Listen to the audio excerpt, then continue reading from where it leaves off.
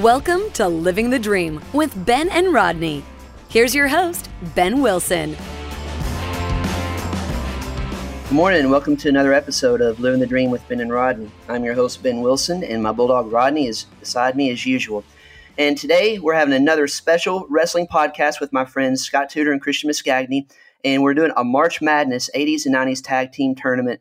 Since due to the coronavirus, we have no March Madness basketball to watch, and it's given me a lot of time to actually catch up on my wrestling and realize how great tag team wrestling was in the 80s and 90s. So first off, I want to welcome back Christian Miscagni. So Christian, thanks for coming back on the show. Happy to be here. The champion is always happy to grace your podcast universe with his presence. Thanks. And my usual faithful buddy on this podcast, Scott Tudor. Scott, welcome back. Good morning, and I'm excited to break down the tag team tournament. I think this is maybe the best episode we're going to do. Yeah, I'm really looking forward to it. And I tell you what, one thing I realized is going back and researching these teams, which I remember almost all of them, but looking back at some of the old matches on YouTube and WWE Network and things like that, just how great the tag teams were in the 80s and 90s, but especially the 80s. So I'm really looking forward to this. So for those at home, here's how we're doing this tournament. We have 64 teams in this bracket, just like the NCAA tournament. We have 4 brackets, with each bracket having 16 seeds. And I've kind of done my brackets based on the first 2 brackets being power teams and the 3rd and 4th bracket being teams that were really more like speed and skill, or like with a speed guy and then a really big guy. So let me first read off the brackets and then we'll get into the analysis. So bracket 1, the number 1 seed is the Road Warriors, and they're against the 16 seed, the Destruction Crew, Mike Enos and Wayne Bloom from the AWA. The 8 seed in this bracket is Barry Windham and Dustin Rhodes versus the 9 seed, the Iron Sheik and Nikolai Volkov. The 5 seed in this bracket, the New Age Outlaws with the Road Dogg, Jesse James, and the Badass Billy Gunn. And the 12 seed are the Sheep Herders, who for some who may know this team also as the Bushwhackers, but we're evaluating this as the Sheep Herders. The 4 seed is the Nasty Boys, Brian Knobbs and Jerry Sags versus the 13 seed Public Enemy, Johnny Grunge and Rocco Rock. The 3 seed is Demolition against the 14 seed, the Moondogs. The 6 seed, the Outsiders, Hall and Nash versus the Skyscrapers, Sid Vicious and Dan Spivey. The 7 seed is Doom, Ron Simmons and Butch Reed versus the Powers of Pain, the Warlord and Barbarian in the 7-10 matchup. And rounding out this bracket, the 2 seed Harlem Heat versus the 15 seed Samoan SWAT team. Switching to bracket number 2, number 1 in this bracket is the Steiner Brothers versus the 16 seed Power and Glory, Paul Roma and Hercules. The 8 seed here, Soul Patrol, Rocky Johnson and Tony Atlas versus the Pitbulls out of ECW. The 5-12 matchup here, the 5 seed is Terry Gordy and Dr. Death Steve Williams, the Miracle Violence Connection, versus Sergeant Slaughter and Don Kernodle of the NWA days. The 4 seed, the Wild Samoans, Afa and Sika versus the Godwins, Henry and Phineas, as the 13 seed. Number 3, the British Bulldogs versus the 14 seed, the Eliminators, Cronus and Saturn out of ECW. The 6 seed, Kurt Hennig and Scott Hall out of the AWA versus the 11 seed, East-West Connection of Adrian Adonis and Jesse the Body Ventura. The 7 seed, JYD, Junkyard Dog and Dick Murdoch from the Mid-South days versus the APA, Farouk, Ron Simmons, and Bradshaw. Number 2 seed in this bracket are the Dudley Boys against the 15 seed, the Super Destroyers out of ECW, AJ Petrucci and Doug Stahl. So that completes brackets 1 and 2, our power brackets. Starting with bracket 3, the number 1 seed is Rock and Roll Express versus the 16 seed, Steve and Sean Simpson out of World Class. The 8 seed and 9 seed matchup is the Stud Stable, Robert Fuller and Jimmy Golden out of the Memphis CWA promotion versus Strike Force, Tito Santana and Rick Martel. The number 5 seed, Hardy Boys versus the 12 seed, the Gangstas, New Jack and Mustafa out of ECW. The 4 seed, Ricky Steamboat and Jay Youngblood versus Bad Company, Pat Tanaka and Paul Diamond. The 3 seed, the Briscoe brothers, Jerry and Jack Briscoe versus the Fantastics, Bobby Fulton and Tommy Rogers. The 6 seed, the Dream Team, Greg the Hammer Valentine versus Brutus Beefcake. And the 11 seed is Money Inc., the $1 Million Man, Ted DiBiase, and IRS, Mike Rotunda. The 7 seed is Marty Jannetty and Shawn Michaels, the Rockers, versus the Blackbirds, Iceman, King Parsons, and Brickhouse Brown out of World Class USWA.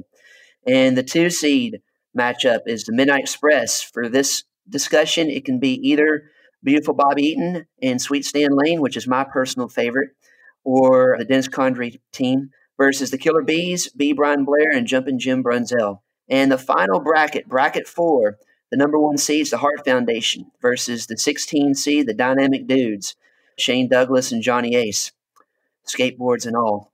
The 8 and 9 seed matchup is Rick Rude and Manny Fernandez versus Gino Hernandez and Chris Adams out of World Class.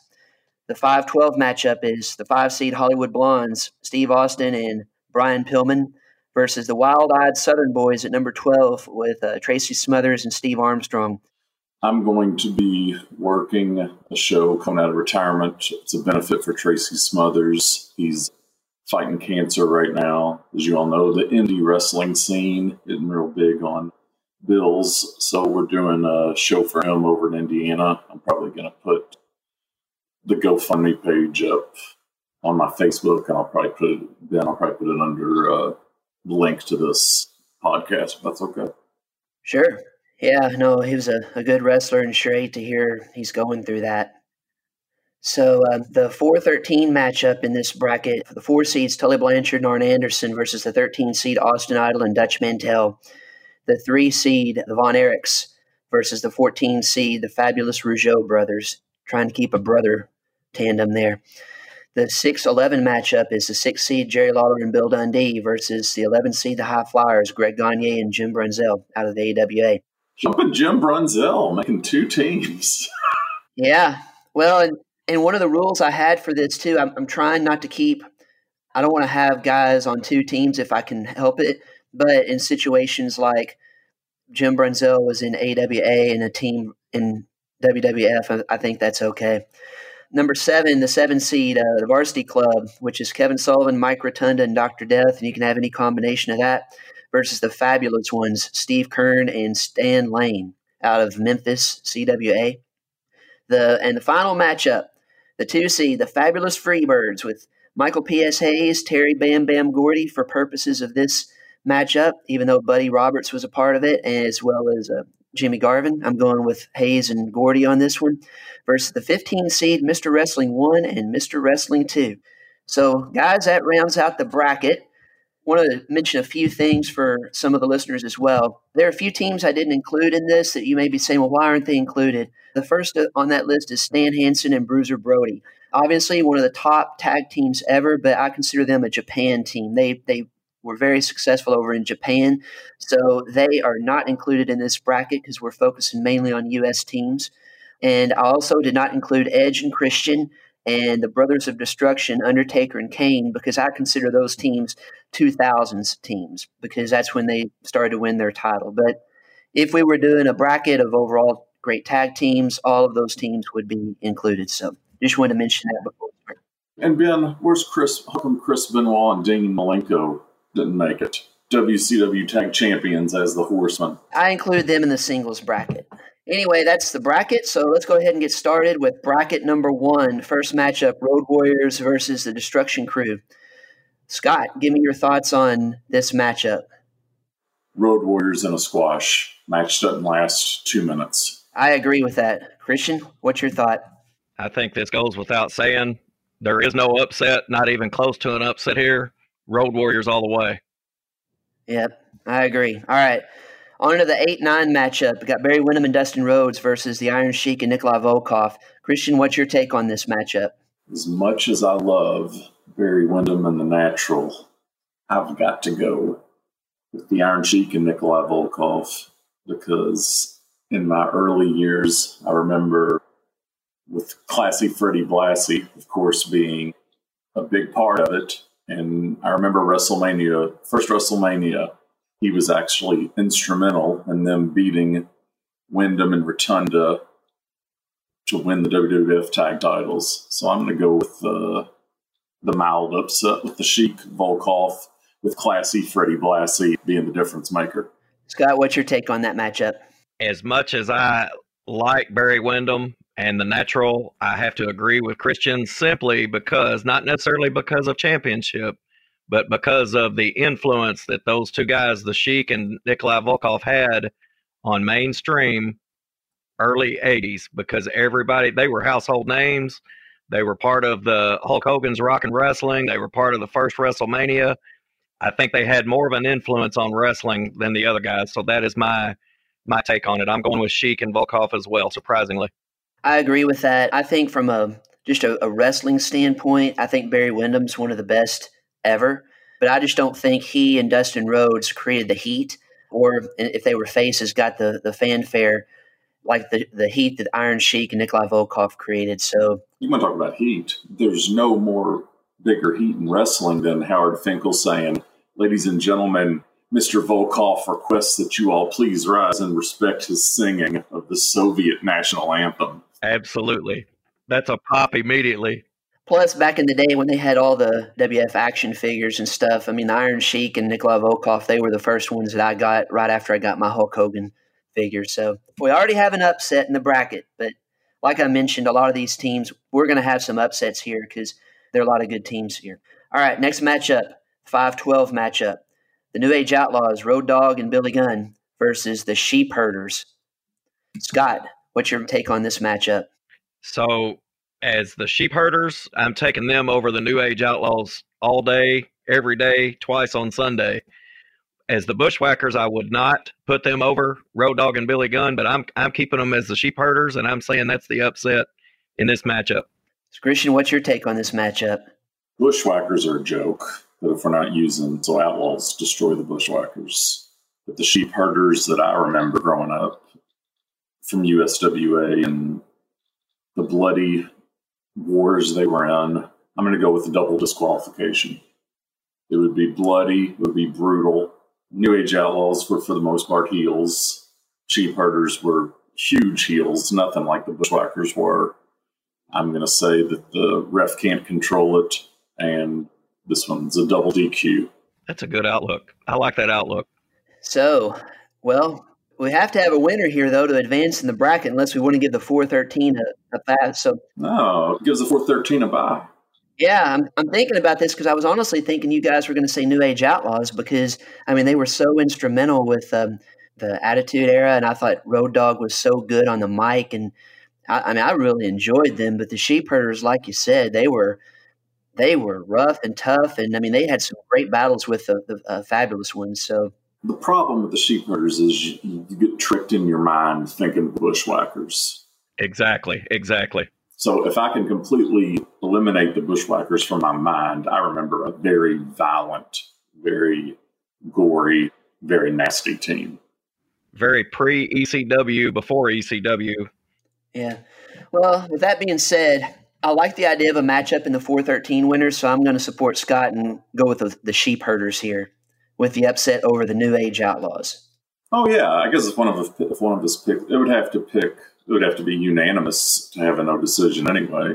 Or not unanimous. But. All right. So we've had 3 picks and 2 upsets already. This is just like the NCAA tournament. Next matchup, the 413 matchup. We got the Nasty Boys, Brian Knobbs and Jerry Sags versus Public Enemy, Johnny Grunge and Rocco Rock. Christian, what's your take on this matchup?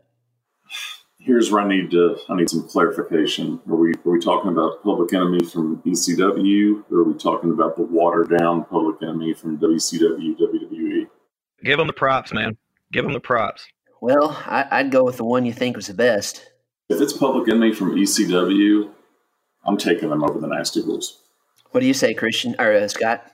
If it was only ECW era, I would be in agreement. But the reason I'm going to choose the Nasty Boys is because they made an impact in USWA, WWE, and WCW. They were actually a legit force in all 3. So I'm going to stick with the Nasty Boys. However, I'm giving Public Enemy ECW version a shout out because I loved them over there. Yeah, I agree. I'm going with the Nasty Boys here. So we're going to have the Nasty Boys and Sheep Herders in the next round. So I thought the Nasty Boys were good in so many federations. Well, they were fat. They were out of shape. I can't remember any good matches that they carried. I can't remember any main event angles they were ever in. I can't remember any lengthy or memorable title reigns, but sure, let's go with the Nasty Boys. Yeah. Well, they had some good battles with the Road Warriors and stuff. I mean, they're not going to win the tournament here, but When? When did they have good battles with the Road Warriors? The Nasty Boys are best known for Hall and Nash shooting on them and kicking their ass in the back afterwards. well, in the early '90s though, they had some title runs. So Public Enemy's best known for getting shot on by Farouk and Bradshaw on Sunday Night Heat because they didn't want to do a table spot. And if you go back and you watch it, that match is brutal. So, all right, well, moving on to the 3-14 matchup. We got Demolition versus the Moondogs. Scott, what's your take on this matchup? Well, as much as I love the Moondogs and as much as they deserve recognition, I think Demolition was and I'm going to say the first version, which was Axe and Smash of Demolition. They kind of went downhill once they added Crush. That's the only real version, as far as I'm concerned. I agree. So I'm going to go with Demolition, but I'm going to call it the original Demolition. But the Moondogs deserve a shout out. I loved them. Yeah. All right, Christian, what's your pick? So here's my thing. The Moondogs in WWF, I thought they were kind of jobbers when I watched them. But, man, Louisville Gardens, USWA on Tuesday nights, I saw the most insane match ever. Lawler and Jarrett versus them in a concession stand brawl where they fought all over the entire Louisville Gardens, and they were awesome at that time. But that being said, Demolition's one of my all-time favorite teams. So I've got Demolition beating them in a very hard-hitting, physical match. Well, it won't be a beauty contest, that's for sure. I agree with Demolition, but I really like this matchup because, I mean, both of those teams are hard-hitting, very physical. I mean, Demolition, you had Barry Darsow, who was Crusher Khrushchev over in NWA before he came over to WWF. But, I mean, just physical. So I really like the matchup, but I think you got to go with Demolition as well. They were pretty dominant in WWF at the end of the 80s. So in Gorilla Monsoon's voice, you're not going to see a lot of scientific holds here in this one. All right. Interesting matchup coming up here. The 6-11 matchup. The Outsiders, Hall and Nash versus the Skyscrapers. Christian, what's your take on this matchup? I got Hall and Nash going over. I like Sid. I think Spivey's the weak link. And I also could see Six getting involved. Hall and Nash basically made wrestling cool again, them and Austin. So I think they should be ranked higher. I mean, they held the WCW tag team titles forever, it seems like. I think it was an interesting example of taking two singles wrestlers and making them a successful tag team. So I'm definitely can't go against the Outsiders. I'm going to have to be in agreement. As much as I did like the Skyscrapers, and I kind of feel like they didn't push that they should have because they were a massive tag team. You can't argue with the influence overall that, I mean, let's just call it what it is, the NWO. Hall and Nash started the NWO, really. And that whole movement and the sheer influence that movement had on wrestling as a whole is unheard of, unprecedented. Nobody can really match it. And, arguably, I think I've said it in a previous podcast, WWE coined the phrase, but WCW ushered the Attitude Era in, as far as I'm concerned, with the NWO. And it just set a fire in wrestling. And to quote Christian, they made wrestling cool again. So it's obviously the Outsiders. I agree. I echo the comment. I love the Skyscrapers. I really like Sid Vicious and Dan Spivey, but I think it's a team that really underachieved from a booking standpoint because I think at that time, you had the Skyscrapers and you had the Road Warriors, the Steiners, and Doom in there. And I remember hearing in different podcasts, it was like those guys would get frustrated because the Road Warriors were always booked to win. You couldn't beat the Road Warriors. And so like Sid Vicious and Dan Spivey are like, forget this. We're having to be booked to job to the Road Warriors. That makes no sense for these guys that are such big physical specimens. So, but, they didn't achieve the success that Hall and Nash did. And I just think from a transcending wrestling standpoint and a pop and all that you guys mentioned for Hall and Nash, you can't deny that. So to me, I think Hall and Nash go over in this matchup of four very tall, big guys. I would like to have seen what Vince would have done with the Skyscrapers had he got his hands on them. Yeah, because, I mean, can you imagine they'd be a much better tag team than you could even match them up with Big Boss Man and Akeem. Oh, yeah, they would have destroyed those guys, I think. Yeah, so I like both teams, but we're going with Hall and Nash here in the 6 over the 11. All right, next matchup. Actually, this matchup here is one of my favorite first-round matches.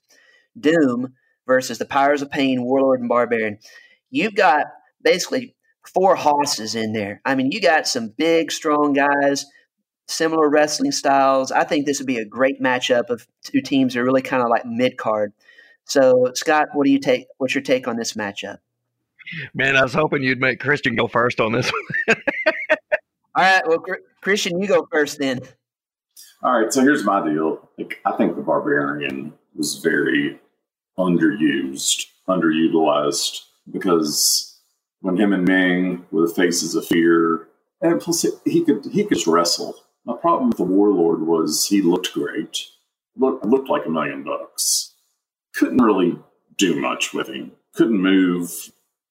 I don't recall the Powers of Pain ever winning the tag titles. I think the Barbarian won it with other partners. So I wasn't a huge Doom fan, but I'm going to take them because, like I said, Warlord, he had $1 million look, but I don't think he could wrestle. I don't even think Ric Flair could carry him, do a good match.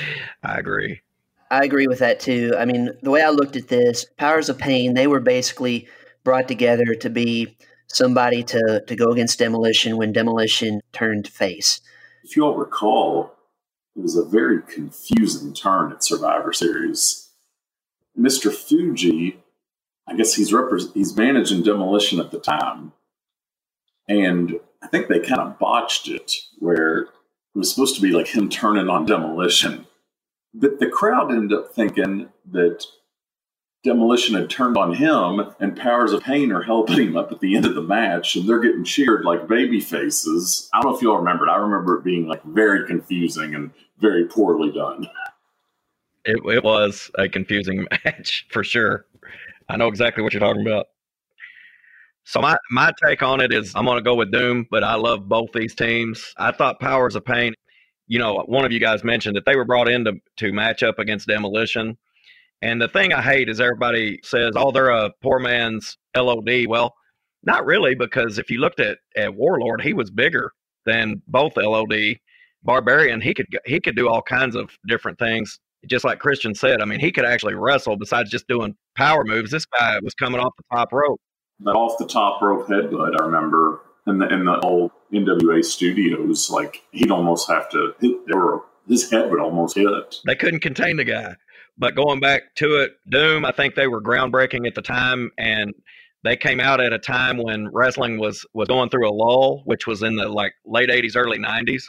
And what I recall is the big battles between Doom and the Steiners, and then that street fight between Doom and the Horsemen. I think it's Doom. I'm going with them. I agree. I'm a huge Ron Simmons fan too, so I'm definitely voting for him. So Doom moves on, and our final matchup of Bracket 1 is the 2-seed Harlem Heat versus the Samoan SWAT team. Scott, what's your take on this matchup? Wow, man, these matchups are really tough. I feel like a kid that didn't study before his high school exam here. I love the Samoan SWAT team. I thought they were great at the time, but you just cannot deny Harlem Heat. And as much as they tried to hold those two guys down, I feel like Harlem Heat come out on top, and they were very successful. I think they could have been even more successful had they been in the right situation, or maybe even a different company at the time. I just can't deny Booker T and Stevie Ray. I loved them. I loved their battles with the Steiner brothers. They had a couple of good ones with LOD. You name it, they had good battles with them. So I'm going with Harlem Heat. What do you say, Christian? Harlem Heat, no question. Yeah, I agree. I really like to see this matchup, though, because the Samoan SWAT team, I mean, they were brutal. They were physical. I mean, they started out with Paulie Dangerously. I think before that, they were in world class with Oliver Humperdinck. But the thing with Samoan SWAT team, they'd come in and they, battle the Road Warriors or whatever, but they weren't there consistently. And Harlem Heat was a consistent team for a long time, and so that goes a long way with me. So we have Harlem Heat there. So that finishes Bracket 1. We had a fair number of upsets, so that's probably going to continue as we keep going on. So bracket number 2, Start out with the Steiner brothers versus Power and Glory. Christian, since you're a big fan of Power and Glory, what's your take on this matchup? I've got a squash. I've got the Steiners in less than 4 minutes and probably injuring Paul Roma. Yeah, well, Paul Roma's definitely going to take – I'm going Steiners here too. Obviously, Paul Roma's going to take the pin here. Scott, do you have a disagreement with that? Not at all. Steiner brothers are it in a squash. Completely agree with Christian. Somebody's probably getting hurt. The Steiners are probably hurting them on purpose. Yeah.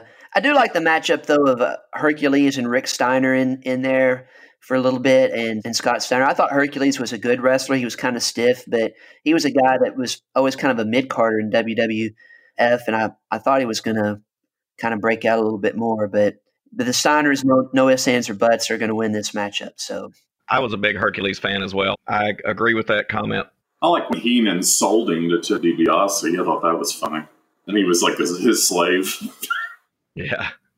So our next matchup, and a good one, I think, here, 8-9 matchup, Soul Patrol, Rocky Soulman Johnson, father of The Rock, and Tony Atlas versus the Pitbulls of ECW. So, Scott, what's your take on this? So this one's a tough one. The Pitbulls in ECW should have done a lot more than they did because one of the guys, and I can't remember his name, I used to know it, got injured during their run in ECW. And to me, the Pitbulls were like the next LOD, the next Steiner brothers. These two guys were jacked up. They were athletic. They were in the hottest wrestling organization, in my opinion, at the time in the mid to late 90s. And these guys had a lot of heat. They got a lot of pop from the crowd. They were excellent. However, their run was so short because the one guy got injured, they didn't get to live up to their full potential. And unfortunately, I have to go with Soul Patrol on this one because I think they were more groundbreaking and they had more of an influence on wrestling, even though, and I like Tony Atlas as a guy. He seems like a good guy, but I do not like him as a wrestler. I don't feel like he lived up to his potential. He was a bodybuilder made wrestler, but I'm going with Soul Patrol just for the longevity that they had over the Pitbulls. Christian, what's your take on this? I guess my problem is I've never seen the Soul Patrol wrestle. Obviously, I saw Tony Atlas later in his career. He was Saba Simba or whatever. Obviously, I know who The Rock's dad is, and I know they got inducted into the Hall of Fame. And I'm guessing they were probably the first African-American team to get over. So I guess because of those reasons, and because I'm not a huge Pitbulls fan, I'm going to go with Soul Patrol. I agree with that pick. I definitely go with Soul Patrol here. Rocky Johnson was a really great wrestler, and he was out of the WWF by like 1985. And it was kind of weird because, they were a really, really good team, had a lot of popularity. Rocky Johnson had charisma, which he passed on to The Rock, obviously. It was interesting because I thought their run should have been longer. They dropped the titles to Adrian Adonis and Dick Murdoch. But I thought this was a great team. And Christian, you are right. They were the first African-American championship team. So that was important for the Federation. But I just thought Rocky Johnson was fantastic. I agree with you guys on Tony Atlas. He had a great look. I don't think he achieved his potential. I think he had some drug issues and things like that. But I was just more familiar with them than the Pitbulls. So I agree. Soul Patrol moves on. Next matchup. This is a fantastic matchup. One of my favorite teams of all time. Terry Bam Bam Gordy and Dr. Death Steve Williams, the Miracle Violence Connection as a 5 seed versus Sergeant Slaughter and Don Kernodle from the NWA Mid-Atlantic teams of the mid-'80s. Christian, what's your take on this? Well, one issue I have is I don't even know who Don Kernodle is. So, that being said, anybody from AWA that Slaughter would have been teamed up with wouldn't have been able to handle Gordy and Dr. Death in their primes. Because in their primes, they were animals. Not the Dr. Death that Jim Ross brought back that Bart Gunn knocked out. Not the Terry Gordy that came back fat and out of shape. When they were in shape, they were monsters. And Dr. Death was one of those rare monsters who had a wrestling background, so could actually have a good match too. Scott, what's your take on this matchup? I think it's a no-brainer here. I think it's a no questions asked. Terry Gordy and Dr. Death wreaked havoc across the globe. They were not only very good over here, And I know we're not really giving a lot of props to the Japanese accolade, but these two guys dominated Japan Tag Team Wrestling. They came in and they had an ultimate impact on ECW. I got to go with them. I love them as a team. I was wishing that they would have been teamed up earlier in their careers, honestly.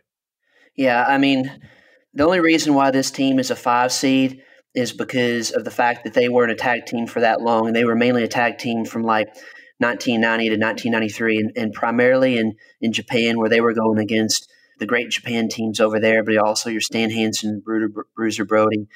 Just a tremendous team, but they just didn't have the longevity like that Gordy had with the Freebirds.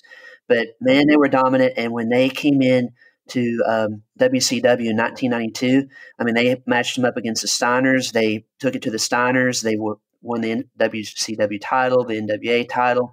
I mean, they were running roughshod through everybody. They were that good.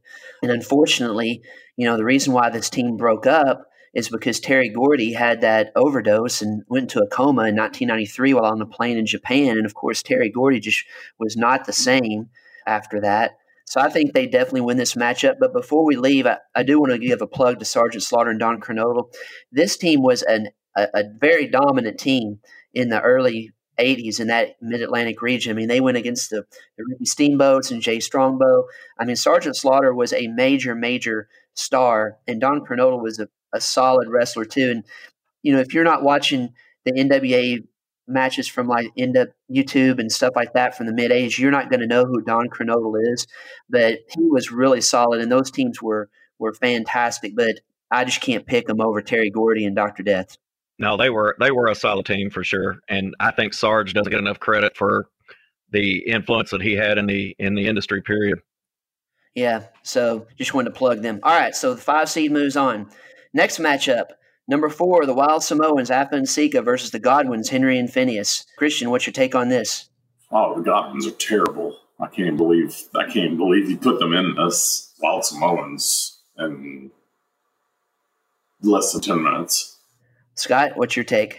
I'm going to go with Christian on this one. The Wild Samoans, I think the Godwins played their role. I think that they were brought in to do exactly what they did, but they were pretty horrible. So definitely the Wild Samoans. Yeah, I agree. I mean, the Wild Samoans were one of the dominant tag teams in the early 80s. The only reason why I put the Godwins here is I'm trying to, when I'm doing my matchups, have teams that kind of match up physically, and I was just trying to think of a big team to go against them, so that's why I went with the Godwins. Try harder next time, would you? All right.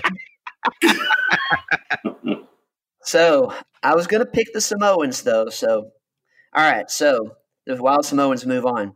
Next, we have Rodney's favorite tag team, the British Bulldogs. There's the number 3 seed versus the Eliminators, Cronus and Saturn from ECW. Scott, what's your take on this matchup? So this is going to be an unpopular opinion. And I loved the Bulldogs, don't get me wrong. But the Eliminators in ECW were amazing. They were unstoppable. Cronus had such athletic ability for a guy his size. It was unreal. And I think had they been in the right place at the right time, they would have done a lot more. But I have to go with the Eliminators on this, even though the Bulldogs have the popularity and the notoriety and things like that. I'm going with the Eliminators strictly from an athletic standpoint. All right, Christian, what's your take on this matchup? Well, with all due respect to our gracious host, I mean, the Eliminators in a 14 seed is terrible. I mean, there's no way they should be having to fight the Bulldogs in the first round. I mean, they're a top 4 team. Well, hey, remember in the NCAA tournament a few years ago, George Washington, I think, was a 14 seed and went all the way to the Elite 8. So you just have to be in the tournament. Yeah, not really the same thing. I got to go with the Bulldogs. Bulldogs, probably one of the top 10 teams of all time. I agree. I'm going with the Bulldogs because of my child Rodney here. But in fairness, though, when I did come up with this matchup, I was trying to make sure I picked the ECW teams, and I didn't know. I remember the Eliminators, and I remember how good they were. But the Bulldogs were just an amazing, amazing team. And the only reason they dropped that title in WWF was because Dynamite got hurt. If not, they might have held that thing for 2 years. They were that dominant. Well, their matches with the Hart Foundation were just stole the show for like 2 years. Yeah, and even before they came to WWF, their work in Stampede was amazing. And, if Dynamite Kid keeps his act together and, doesn't get hurt too much, I mean, this guy is one of the greatest wrestlers ever, just from a technical standpoint. So I think this is a great matchup, though. But I've got to go with the Bulldogs as well. So we'll move them along. The number 6-11 matchup, we have Curt Hennig and Scott Hall versus the East-West connection of Adrian Adonis and Jesse the Body Ventura in an AWA matchup. So, Scott, what's your take on this one? This one's a tough one again, and I have to give you props. Every one of these have been pretty tough, except for maybe a few squash matches. But as much as I want to give it to Curt Hennig and Scott Hall, I like the team of East-West connection. I think they had more continuity, and I think they were more of a actual tag team. So I'm going to go with Adrian Adonis and Jesse Ventura on a tough one. That's a tough upset. What do you say, Christian? This is back when Hennig was pretty green and before he got on the juice. Didn't have a very impressive physique. Scott Hall was big, but not a great worker at this point. Adonis and Ventura, if I remember correctly, that's Jesse the Body's sole WWF title. Was him and Adonis, I believe, had the tag titles. This was AWA when they were champs. I know, but I think that they also, when they went over, they were also a team in WWF briefly. Maybe I'm wrong. They were a team. I don't remember if they did hold the titles, but they were a team over there. You're correct on that. Yeah, they did not hold the titles, but they were a team. But then they pushed Jesse the Body into matches with Hulk Hogan before he had injuries and had to step away. And you got to remember, this was not Flower Shop Adrian Adonis. This was tough guy Adrian Adonis. He was a great wrestler before. I mean, he was a great wrestler. I'm going with the East-West connection. I agree. And, I mean, part of this, too, I feel like when you go back and look at those early 80s AWA matches, my gosh, were they fantastic. I mean, and Jesse the Body's work on the mic and promos was just unparalleled. I mean, just fantastic. And they were good in the ring. I agree with your comment, Christian, about this matchup of Curt Hennig and Scott Hall is when they were, young and not over. I think if you're booking this match as a promoter, you're definitely going with Adrian Adonis and Jesse the Body. So I agree with you guys on the East-West connection. What I love about this one, though, is everybody, your casual fan, if you're not more than a casual fan, you don't realize that Scott Hall had a decent career way before he ever became Razor Ramon, and people didn't realize that he actually had a stint in AWA for as long as he did. He'd been wrestling for a while before he ever even showed up in WWF. Yeah. Anyway, but in the AWA matchup, we have Adrian Adonis and Jesse Ventura. Moving on. Next matchup, in the 7-10 matchup, we have Junkyard Dog and Dick Murdoch from their early 80s days in the Mid-South territory versus the APA, Farouk, Ron Simmons, and Bradshaw. Christian, what's your take on this matchup? I like Dirty Dick. I like JYD. But I'm going with APA in a very physical, hard-hitting matchup. Mainly, honestly, because I don't remember Junkyard Dog and Murdoch as watching them as a tag team. Yeah, they were a popular team in Mid-South from like 80 to 84 and held the titles several times there. But I agree with Ron Simmons and Bradshaw here. I love that team. What do you say, Scott? I'm going to go with APA, but I want to remind our listeners and everyone that this is not the JYD in WWF. This is not the heavier, out of shape, older Sylvester. I think his last name was Ritter. This is the early JYD, who was a monster. He was in shape. He was tough. Dick Murdoch was a roughneck. I mean, I think the people listening, unless they go back and watch YouTube or whatever they can watch of early JYD, they're not going to understand. But I think this match would be a lot closer than most people think. But I am going with APA. I agree. I mean, I got to tell you that this matchup, I mean, it would be physical. It'd be hard hitting. It would not be a beauty contest. And I think it'd be a really good one. And, just to kind of echo your point about JYD and his importance in Mid-South, that Mid-South territory was like the Louisiana area. So it was like New Orleans and stuff, Baton Rouge. and they would sell out like the Superdome. I mean, JYD was such a draw there, and you had Ted DiBiase there. I mean, that Mid-South territory was amazing with the talent that they had. So his importance can't be understated. And Dick Murdoch, I mean, he was a popular tag team guy even in the 70s and late 60s with Dusty Rhodes. But, Dick Murdoch, he was nothing flashy, nothing pretty, but he was just a really tough-nosed wrestler. It's just, I would go with Simmons and Bradshaw on this just because I feel like they'd be more physically dominating, but not by much. And I just really like their character. So, I mean, I could go either way on this, but I'll support the APA. So, next matchup, the Dudley Boys versus the Super Destroyers of ECW, AJ Petrucci and Doug Stahl. Scott, what's your take on this? I think it goes without question. The Dudley Boys were world-renowned. They held belts wherever they went. They've held belts in Japan, ECW, WWE, TNA, I think, for a short time. They could have been champions wherever they went.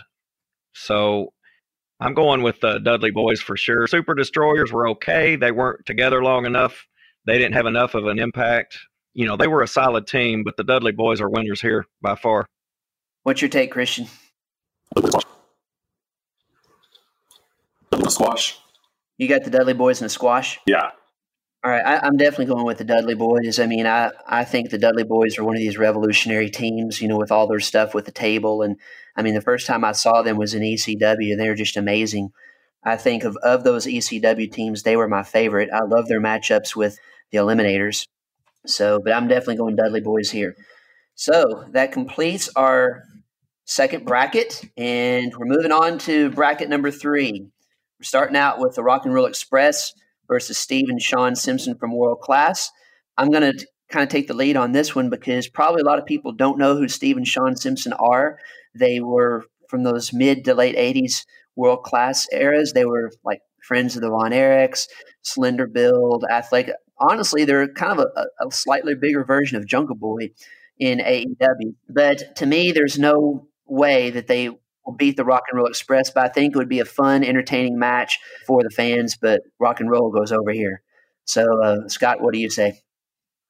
I agree, and I love the fact that you compared them to Jungle Boy because I was going to make that comment. Every time I see him, that's exactly what he reminds me of is the Simpson brothers from the 80s in World Class. So you're right, this would be an entertaining match, but Rock and Roll they're too good, especially in their prime. A lot of people didn't see Rock and Roll until later in their career, but if you go back and watch them in early USWA, I mean, they were dynamite. So definitely Rock and Roll Express. Any objection, Christian, to picking Rock and Roll here? No, they're top 10 team of all time. Their feud with Midnight Express could arguably be one of the greatest tag team feuds in wrestling history. Agreed. All right, moving on to the 8-9 matchup. We got the Stud Stable, Robert Fuller and Jimmy Golden out of CWA in Memphis versus Strike Force, Tito Santana and Rick Martel. Christian, what's your take on this matchup? I'm going to let the WWF machine influence me, and I'm going to go with Strike Force. Martel's a former AWA champion. I never really thought got pushed as much as he should have when he signed with WWF. Santana, you can always count on him for a great match. I like Fuller and Golden, especially being a USWA guy, but I got Strike Force on over here. What do you say, Scott? I think Strike Force, I think the writers in WWF screwed up with them. I think that they could have went a lot farther than they did, and I think that they should have had a lot more longevity. Their athleticism was unmatched at the time. I mean, these two guys were super athletes, and I agree with Christian. Rick Martel was not pushed enough in WWF. He was a great character. Tito, we all know he was a great Intercontinental Champion. He's the one that put my man over in WWF to begin with.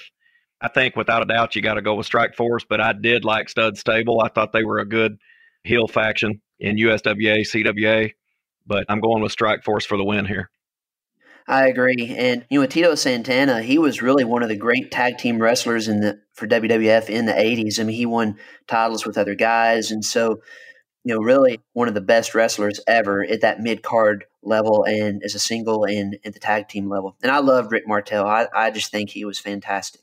So I agree. All right, next matchup, 5-12 matchup, the Hardy Boys versus the Gangstas from ECW. Scott, give me your analysis of this match. So this would be a great match, but you've got to consider what type of match are we doing. If this match was in ECW where there were no rules and all that kind of thing, New Jack is hitting Hardy over the head with a trash can and they're getting the victory. However, if it's a regular match and you're just considering how much influence, how much athleticism somebody had, the amount of hardware that somebody had, you can't deny the Hardy Boys because they've been champs all over the world. They've done different stuff. They've both had singles success. I think you got to go with Hardy Boys, but if it was in ECW and by ECW rules, it would be the Gangsters. But overall, Hardy Boys win this match. What do you say, Christian? First off, I disagree with Scott completely. I think even if it's in ECW, yeah, the Gangsters had their weapons and their staple guns and all that, but the Hardys would get those ladders out, they'd get those tables out. Jeff Hardy would be jumping from the top of the ECW arena and putting New Jack through a table. I think you put them in ECW, WWE, WCW, I don't care where. I got a very entertaining match with a lot of tables being broken, a lot of chair shots, a lot of high-risk moves, and I got the Hardy Boys going over. I agree. I think the Hardy Boys are, one of the transcending teams of wrestling with the style that they brought, especially that era that at the end of the 90s, going into the 2000s, I just think that they were real innovators in how wrestling happened, so I would go with them as well. All right, next matchup, 4-13. We got Ricky Steamboat and Jay Youngblood from NWA versus Bad Company from AWA, and that's Pat Tanaka and Paul Diamond. Christian, what's your take on this matchup? I'm going to go with the upset here. I was a huge fan of Bad Company in USWA and AWA. I mean, I used to see Paul Diamond and Tanaka probably wrestle every Tuesday. Man, very underrated. I thought they would have, when they finally, Paul Diamond was chiseled and Pat Tanaka could work. They could both work. I'm going with the upset with Bad Company. I'd already had it picked. I'm agreeing 100% with Christian. As much as I love Steamboat. Really? I thought you were laughing at my pick. No, I'm laughing because that was exactly what I was thinking, because I thought it was going to be an unpopular choice when I was thinking that I was going to pick Bad Company over them because, a lot of people don't really remember the USWA studs like that, but Wednesday night at the Coliseum at Evansville, Indiana, baby, it was Bad Company. They were dominating. All right. You saw the same match I did exactly the day after. We didn't realize it at the time that they were running the same shows, the same card, same results every night. All across the Mid-South. But yeah, I'm going with Bad Company. I love them as a tag team, and they were probably one of the first heel teams that I loved as a kid. So yeah, I'm going with them. That is an upset because I was definitely going to pick Ricky Steamboat and Jay Youngblood here. I mean, I like Bad Company as well, but man, Ricky Steamboat and Jay Youngblood, I mean, that's one of the greatest tag teams of all time. I mean, as far as titles and stuff, and the only reason why... Whoa. Greatest tag teams of all time? Okay, you put them as a 4 seed in a 4-bracket tournament. So you already don't have them top 10, so you can't call them greatest tag teams of all time. Top 20 at least. I mean, they're not beating the Steiner Brothers or LOD or Rock and Roll Express here, but I mean, they were really good. And the only reason why and they are in Dave Meltzer's Hall of Fame and some other teams too. I didn't realize it, but Jay Youngblood died at 30 years old in 1985, and this was still like in their prime area. So, I mean, this tag team may have continued for a while, and because of that, I mean, Steamboat was on his way out to WWF to become Ricky the Dragon Steamboat. So this was a really good team. And I encourage the fans to watch some of their matches on YouTube because it's really outstanding. But, Bad Company was really good too. So I respect your pick, and we have a 13 beating a 4. So Bad Company moves on. All right. The next matchup's an interesting one, I think, because it's the number 3 seed, the Briscoe brothers, Jerry and Jack Briscoe, versus the Fantastics. And I say it's interesting because the Briscoe brothers, when you look at all the rankings for teams and individual wrestlers, they're they're considered some of the top wrestlers of all time. I mean, definitely top 25, numerous titles, things of that nature. They said their body shop's worth the drive. But they were also kind of phasing out by like the mid 80s when I was starting to watch. So I really wasn't that familiar with their work. And I really enjoyed the Fantastics. They were one of my favorite teams. They were one of these teams like the Rock and Roll Express and the Fabulous Ones, two guys with high energy. I really liked them a lot. So I'm kind of split on this because the Briscoe brothers have had so many titles and stuff that if you're just looking at titles and things like that, they should win easily over the Fantastics. But I really like the Fantastics in their style. So, Scott, what's your take on this? Well, we put some restrictions on this tournament, and we were talking 80s and 90s teams. So that makes it a lot closer than it should be because of exactly what you just said. Once we got into the 80s, the Briscoes kind of started losing steam. Now, like 1980, 81, I think they were still doing it pretty well.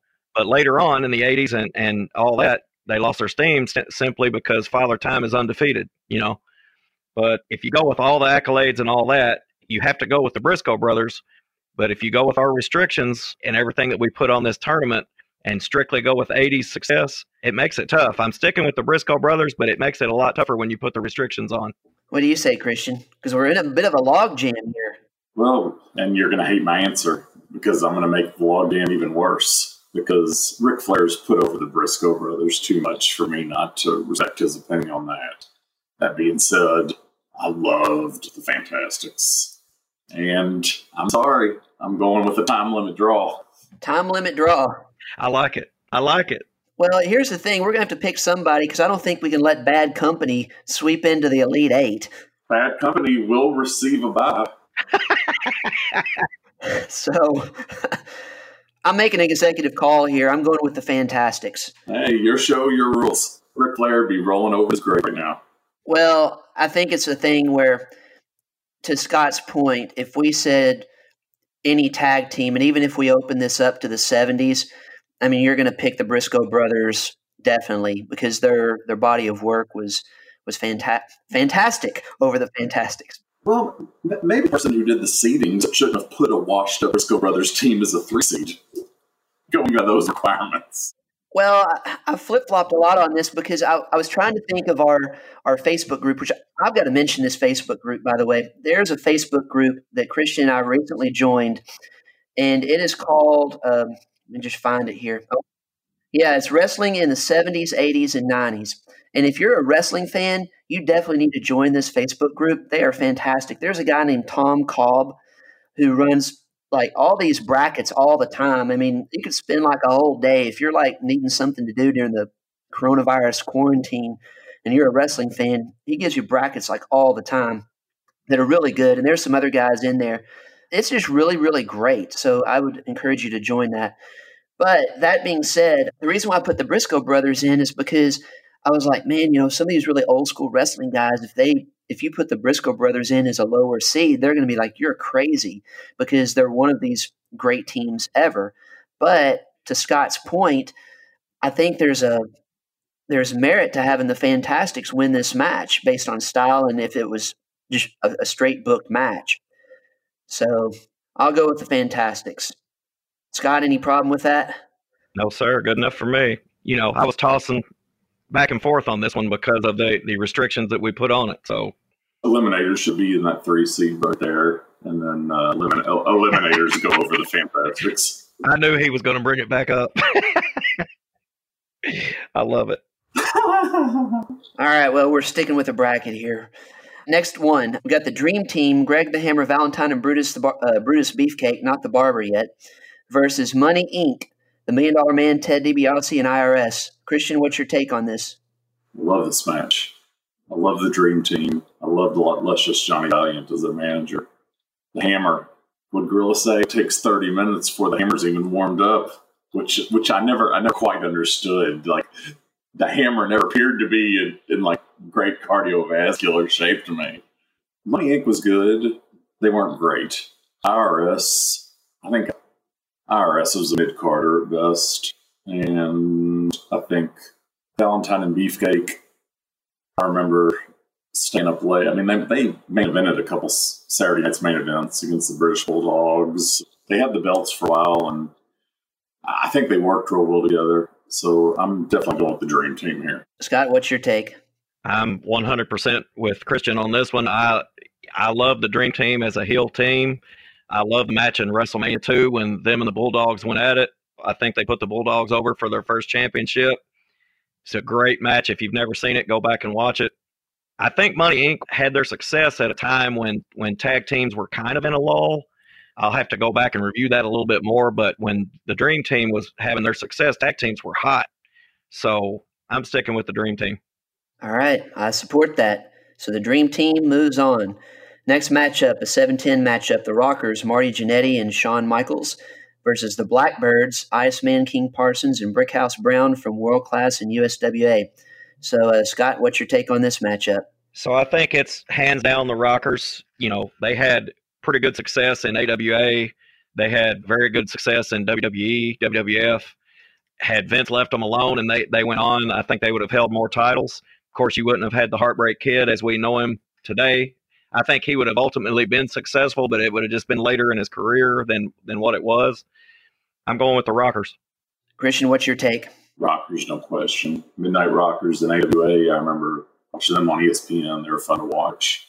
I see what you're saying about the longevity in WWF, but I mean, we broke them up at I think just the right time to make Shawn Michaels a top 10 wrestler of all time.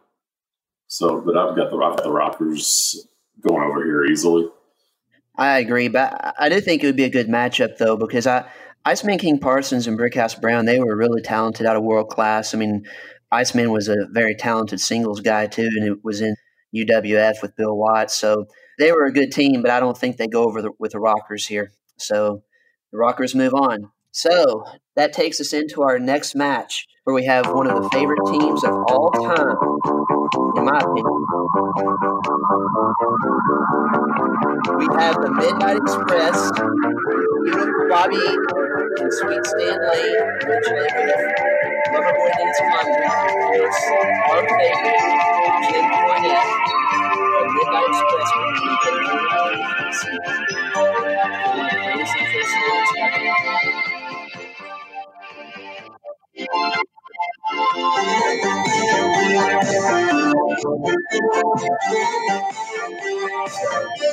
Anyway, I thought it was a great team. That's one of the soundtrack.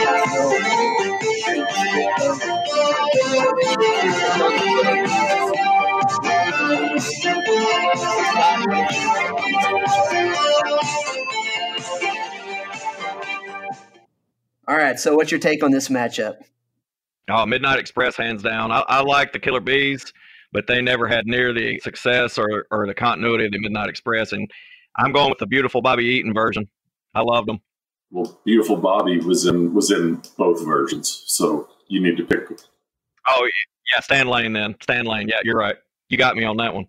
Corny was the man, too.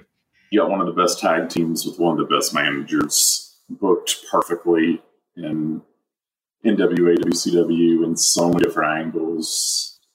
Feud with Rock and Roll Express, unbelievable. They had good matches with Legion of Doom, which not many teams did.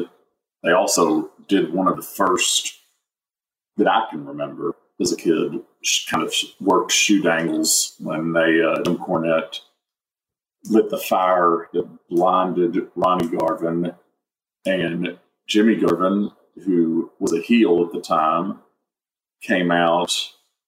I think he's his stepson in real life, but for wrestling purposes, they were brothers, and that's what turned Jimmy Garvin. They made it look real. Jimmy Garvin, because back then heels didn't come out and go after heels, and it was like excellently done. And I was never a huge fan of Killer Bees. I mean, I don't remember them ever holding the WWF tag titles. I don't remember them ever even coming close to winning them. I don't think they actually did. They're just kind of a mid-card team, and for a bad pun here, the Killer Bees were brought in for a squash match. Midnight Express. I'll take either version. Either the Loverboy Dennis Condrey or Sweet Stan Lane. I'm definitely going with the Midnight Express here because I played their intro song to introduce this match All right, so that completes bracket 3. Now we're moving on to bracket 4, and we start with the Hart Foundation versus the Dynamic Dudes. Should be a pretty easy decision. Christian, what's your pick? Hart Foundation, no explanation needed. Agreed. Scott? Yeah, Hearts, no extra commentary. I agree. I don't think I can say anything really good about the Dynamic Dudes, but I had to fill in someone here. So, all right, next matchup. This, I think, is a really fantastic one, too. Rick Rude and Manny Fernandez from their days in NWA versus Gino Hernandez and Chris Adams. Scott, what's your take on this matchup? Man, this one is super tough for me. I like both teams, man. If I went with singles accolades and my feelings on singles, it would be the Raging Bull and Ravishing, hands down, but you can't really do that here.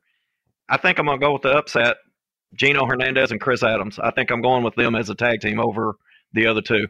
Christian, what's your take on this matchup? I remember, I can't remember if it was the first or second Jim Crockett Senior Memorial Cup, but I remember watching a couple Rude and Manny Fernandez matches and really liked them and thought they could have been a team if they'd stayed together longer. I'm going with them. Okay. Gosh, this is a tough one because I mean, Ravishing Rick Rude's one of my favorite wrestlers of all time. But that Gino Hernandez-Chris Adams pairing, man, it was a hot matchup with them and the Von Erichs, with Gino and Chris being the heels. I mean, it was super hot. But I think I'm going to go with Rick Rude and Manny Fernandez here just because I think with Gino Hernandez dying early like that, it kind of took away the success that those guys really should have had. But, I mean, I could be persuaded either way. But the bottom line is I'm a huge Rick Rude fan, so I'm going to go with Rick Rude. But I could just as easily pick the other one. So we'll go with Rick Rude and Manny Fernandez. All right, next matchup, Hollywood Blondes, Steve Austin, not Stone Cold yet, Steve Austin and Flying Brian Pillman versus the Wild-Eyed Southern Boys, Tracy Smothers and Steve Armstrong. Christian, what's your take on this? Stunning Steve Austin for those keeping score at home, and Flying Brian Pillman. As much as I enjoyed Tracy Smothers and Scott Armstrong, they were more of a USWA team. I can't see them ever really making a big impact in WWF or NWA. So I've got the Blondes going over. They had an interesting feud with the Horsemen for a while, which I believe brought Flair out of retirement as a babyface. So that was a pretty big storyline at the time. What do you say, Scott?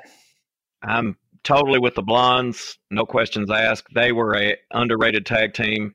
They could have had a lot more success. If you hear Stone Cold talk about that history, he feels like that they were broken up too early from the writers and the storylines. He felt like that they could have went on to a lot more success, and I have to agree. They had good continuity. They were a good team. And to back up Christian there, they had a good war with the Horsemen, and they had some good tag team matches with some other hot tag teams at the time in WCW. So Stunning Steve, Flying Brian, Hollywood Blondes. All right, I agree with you guys. So we'll move the Hollywood Blondes along. Next matchup, Tully Blanchard and Arn Anderson versus Austin Idol and Dutch Mantell. Scott, what's your take on this matchup? Oh, my goodness. As much as I loved Austin Idol, he was one of my favorite singles wrestlers out of USWA, and I really liked the guy. I thought he was great. I've got to go with the Horsemen. I can't deny them. WCW success, WWF success, etc. They would have been a champs anywhere they went. So Tully and Arn. What's your take, Christian? Tully and Iron, either way. Go with the Brainbusters. They got Heenan in their corner. Go with the NWA. They got J.J. Dillon there. I'm kind of surprised that you paired. I don't remember Idol and Mantell teaming that much, but I'll take your word for it. Yeah, they weren't like a stable team or anything, but I mean, I just saw where they paired a lot in those Memphis days and CWA, and I was just trying to make sure I represented CWA pretty good. Dutch Mantell, he was a really good wrestler too in those Memphis territories. Yeah, he was. But I mean, I think you got to put. Arn Anderson, I think, is arguably a top 5 tag team wrestler of all time. I don't know how many different opponents or how many different partners he had and how many different titles, but way too many to count off the top of my head. Yeah, well, I agree pushing Tully and Arn here. And we're going into our matchup of 3 versus 14 in a battle of brothers. The Von Erichs, against 14C, the fabulous Rougeau brothers. Christian, what's your take on this matchup? Y'all are going to crap all over me, but I'm going with the upset. I thought the Rougeaus were really, really good, and I thought they just had the unfortunate. They were a victim of the time they were in. Kind of like when they say the reason Barkley and Malone and Stockton don't have NBA titles because they were around when Jordan was. Well, the Rougeaus were there when it was the Hart Foundation, the Bulldogs, the Rockers. I like the Von Erichs. I'm going with the upset. I'm going with the Rougeaus. Scott, what's your pick? While I agree with Christian on the talent of the Rougeau brothers, and they were perfect heels and had good athleticism, good team continuity, they told a good story in the ring, it's hard to pass over the Von Erichs for the influence they had in Texas. And really, once they got put on ESPN, the influence they had over the nation, really. So, well, which Von Erichs are we talking about? Well, at least from my perspective, I mean, I'm more familiar. Obviously, Kerry Von Erich is in it, and I'm going with Kerry and Kevin Von Erich. I mean, David Von Erich was a tremendous, tremendous wrestler and was booked to be the NWA World Champion before he died in 1984. But for me, I'm more familiar with Kerry and Kevin. That's who I'm considering the Von Erichs. So I'm choosing the Von Erichs simply from the name and the influence they had, but from tag team continuity and all that, and Christian's assessment is right on. They were a victim of their time because tag team wrestling in that time was just hot. I mean, I enjoyed it better than singles for the most part. So, but I'm sticking with the Von Erichs here. Man, the Rougeaus drew a lot of heat when they turned heel and started coming out to All American Boys, if you all remember that. I do remember it. I do remember that. Yeah. No, I mean, I'm going to agree with Scott on this. I'm picking the Von Erichs. I mean, I agree with the Rougeaus were a really good team and really kind of deserved a better push because, I mean, they were tough. I mean, there was a real legit fight between Jacques Rougeau. He beat up, I think it was Dynamite Kid. But, I mean, they were real tough guys. But I just agree with Scott. The Von Erichs, with what they did in world class in the early 80s, they were superstars. That federation was smoking hot. Both Kerry and Kevin were very talented wrestlers. They could do everything. That feud with them and the Freebirds was just one of the greatest of all time. So I'm going with the Von Erichs here in a good matchup. So the next matchup, we have Jerry Lawler and Bill Dundee from the Memphis territory in CWA, some legends there, versus the 11 seed, the High Flyers, Greg Gagne and Jim Brunzell from the AWA. Christian, what's your take on? I know, Scott, what's your take on this one? Lawler Dundee, hands down, baby. I'm going with Wednesday night at the Coliseum, Evansville, Indiana. Christian, what's your take on this?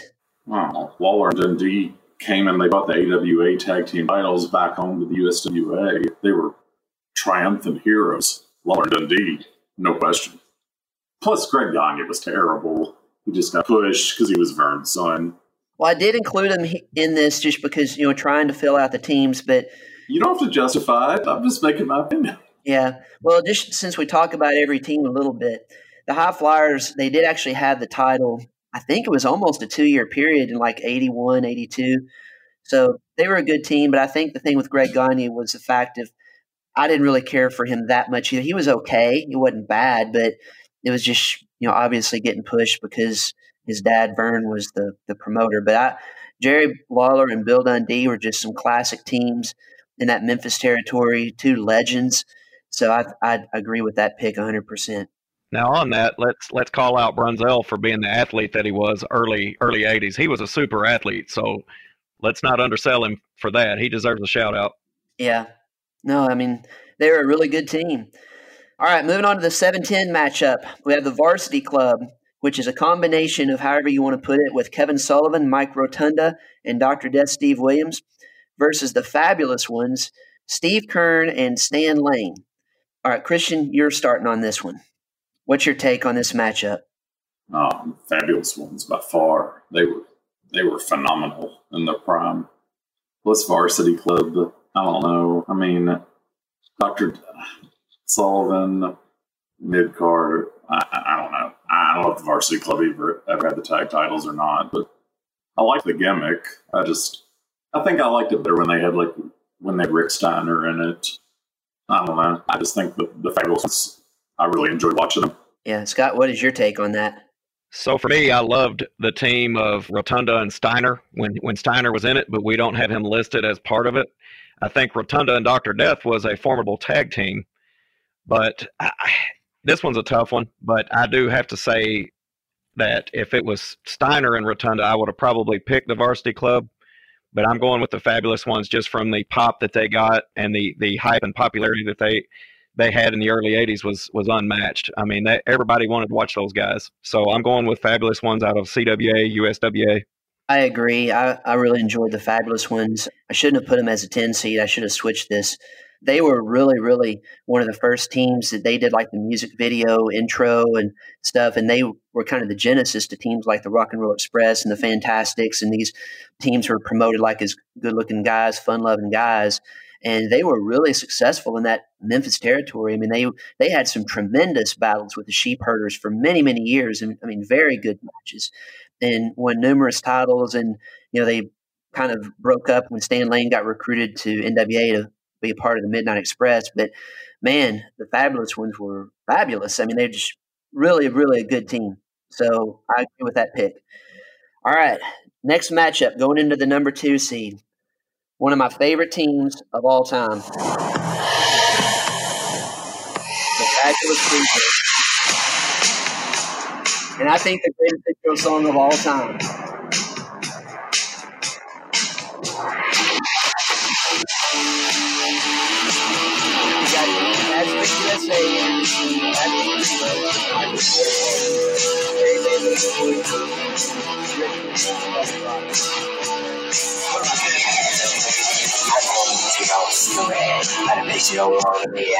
This ain't no home sweet home. Talking sweet misery. We knew when we got here. They tried to pull us away. But when they seen us walk down the street, they ran the other way. Let's free Atlanta, GA. Let's free in the whole USA. Let's free Nike and I. Nike went there better, even got. All right. Credit goes to Michael Hayes there for Bad Street USA. I love this team. I'm picking the Freebirds no matter what. Well, not no matter what, but I mean, definitely in this matchup over Mr. Wrestling 1 and 2. I love the Freebirds. I think Michael Hayes is one of the greatest on the mic ever, right up there with Ric Flair and Roddy Piper and the Macho Man. I mean, I love that team. Terry Gordy is one of my favorite wrestlers of all time, and that matchup that they had with the Von Erichs and World Class was hot, and they were good. No matter where they went, they generated heat. So, Christian, what's your take on this? I mean, going Freebirds clearly, but I think you overrate them very much. I mean, they are not a number 2 seed, but I disagree.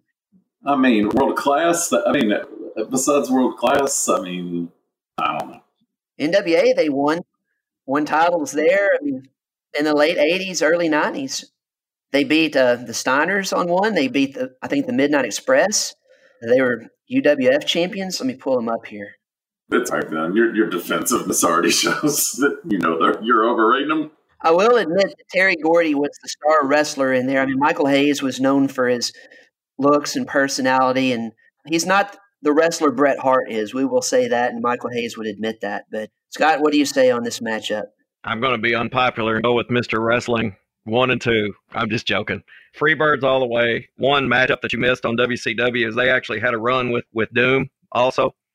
And that was a pretty good matchup back and forth with the Freebirds. But, yeah, Freebirds all the way on this one. All right, so we'll move them along, and that will complete our first round. So what I'm going to do here is we're going to take a break. For those who are listening, if you want to take a break, now's a good time, and then we're going to start round number 2 in just a second.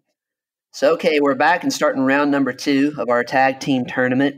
And let's go ahead and get started in bracket number 1. We've got the Road Warriors, the number 1 seed in that bracket, versus the Iron Sheik and Nikolai Volkov. So, Scott, what's your take on this matchup? Road Warriors all the way, hands down. I agree. Any discussion on that? No. No? All right, I agree. The Sheik and Volkov just couldn't match up physically with the Road Warriors. I agree. Based on that point in their career, but I agree. Road Warriors, no ifs, ands, or buts about it. All right.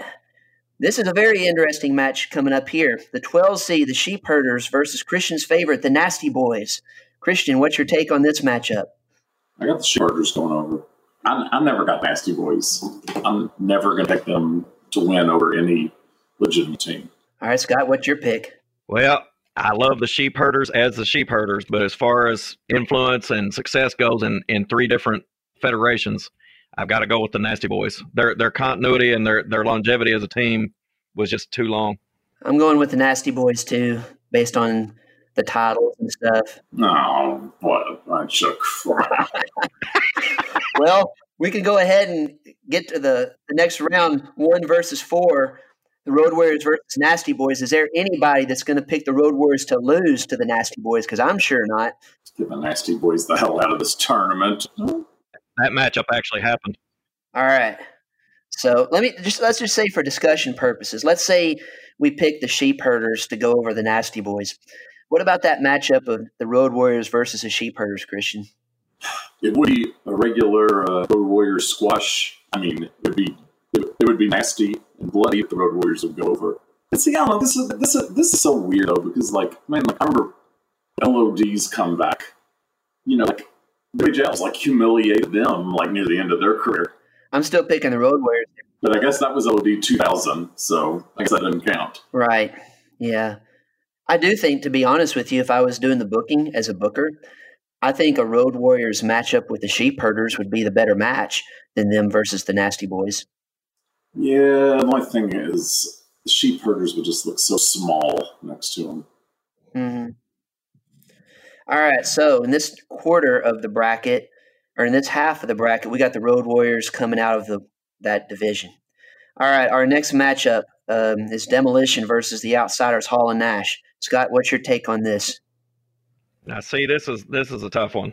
This is super tough for me because, like Christian, I think we talked about it earlier, is Demolition, the original Demolition, was one of my favorite teams of all time.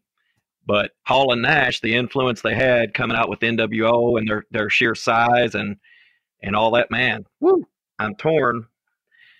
I'm going to stick with Demolition just as a tag team. They were more of a true tag team than Hall and Nash. Christian, what's your take? It's a tough one, but I'm going with the Outsiders. So, Ben, the pressure is on you. Yeah, the pressure is on me, and I think I'm going to go with the Outsiders. Don't screw me over again. All right, good.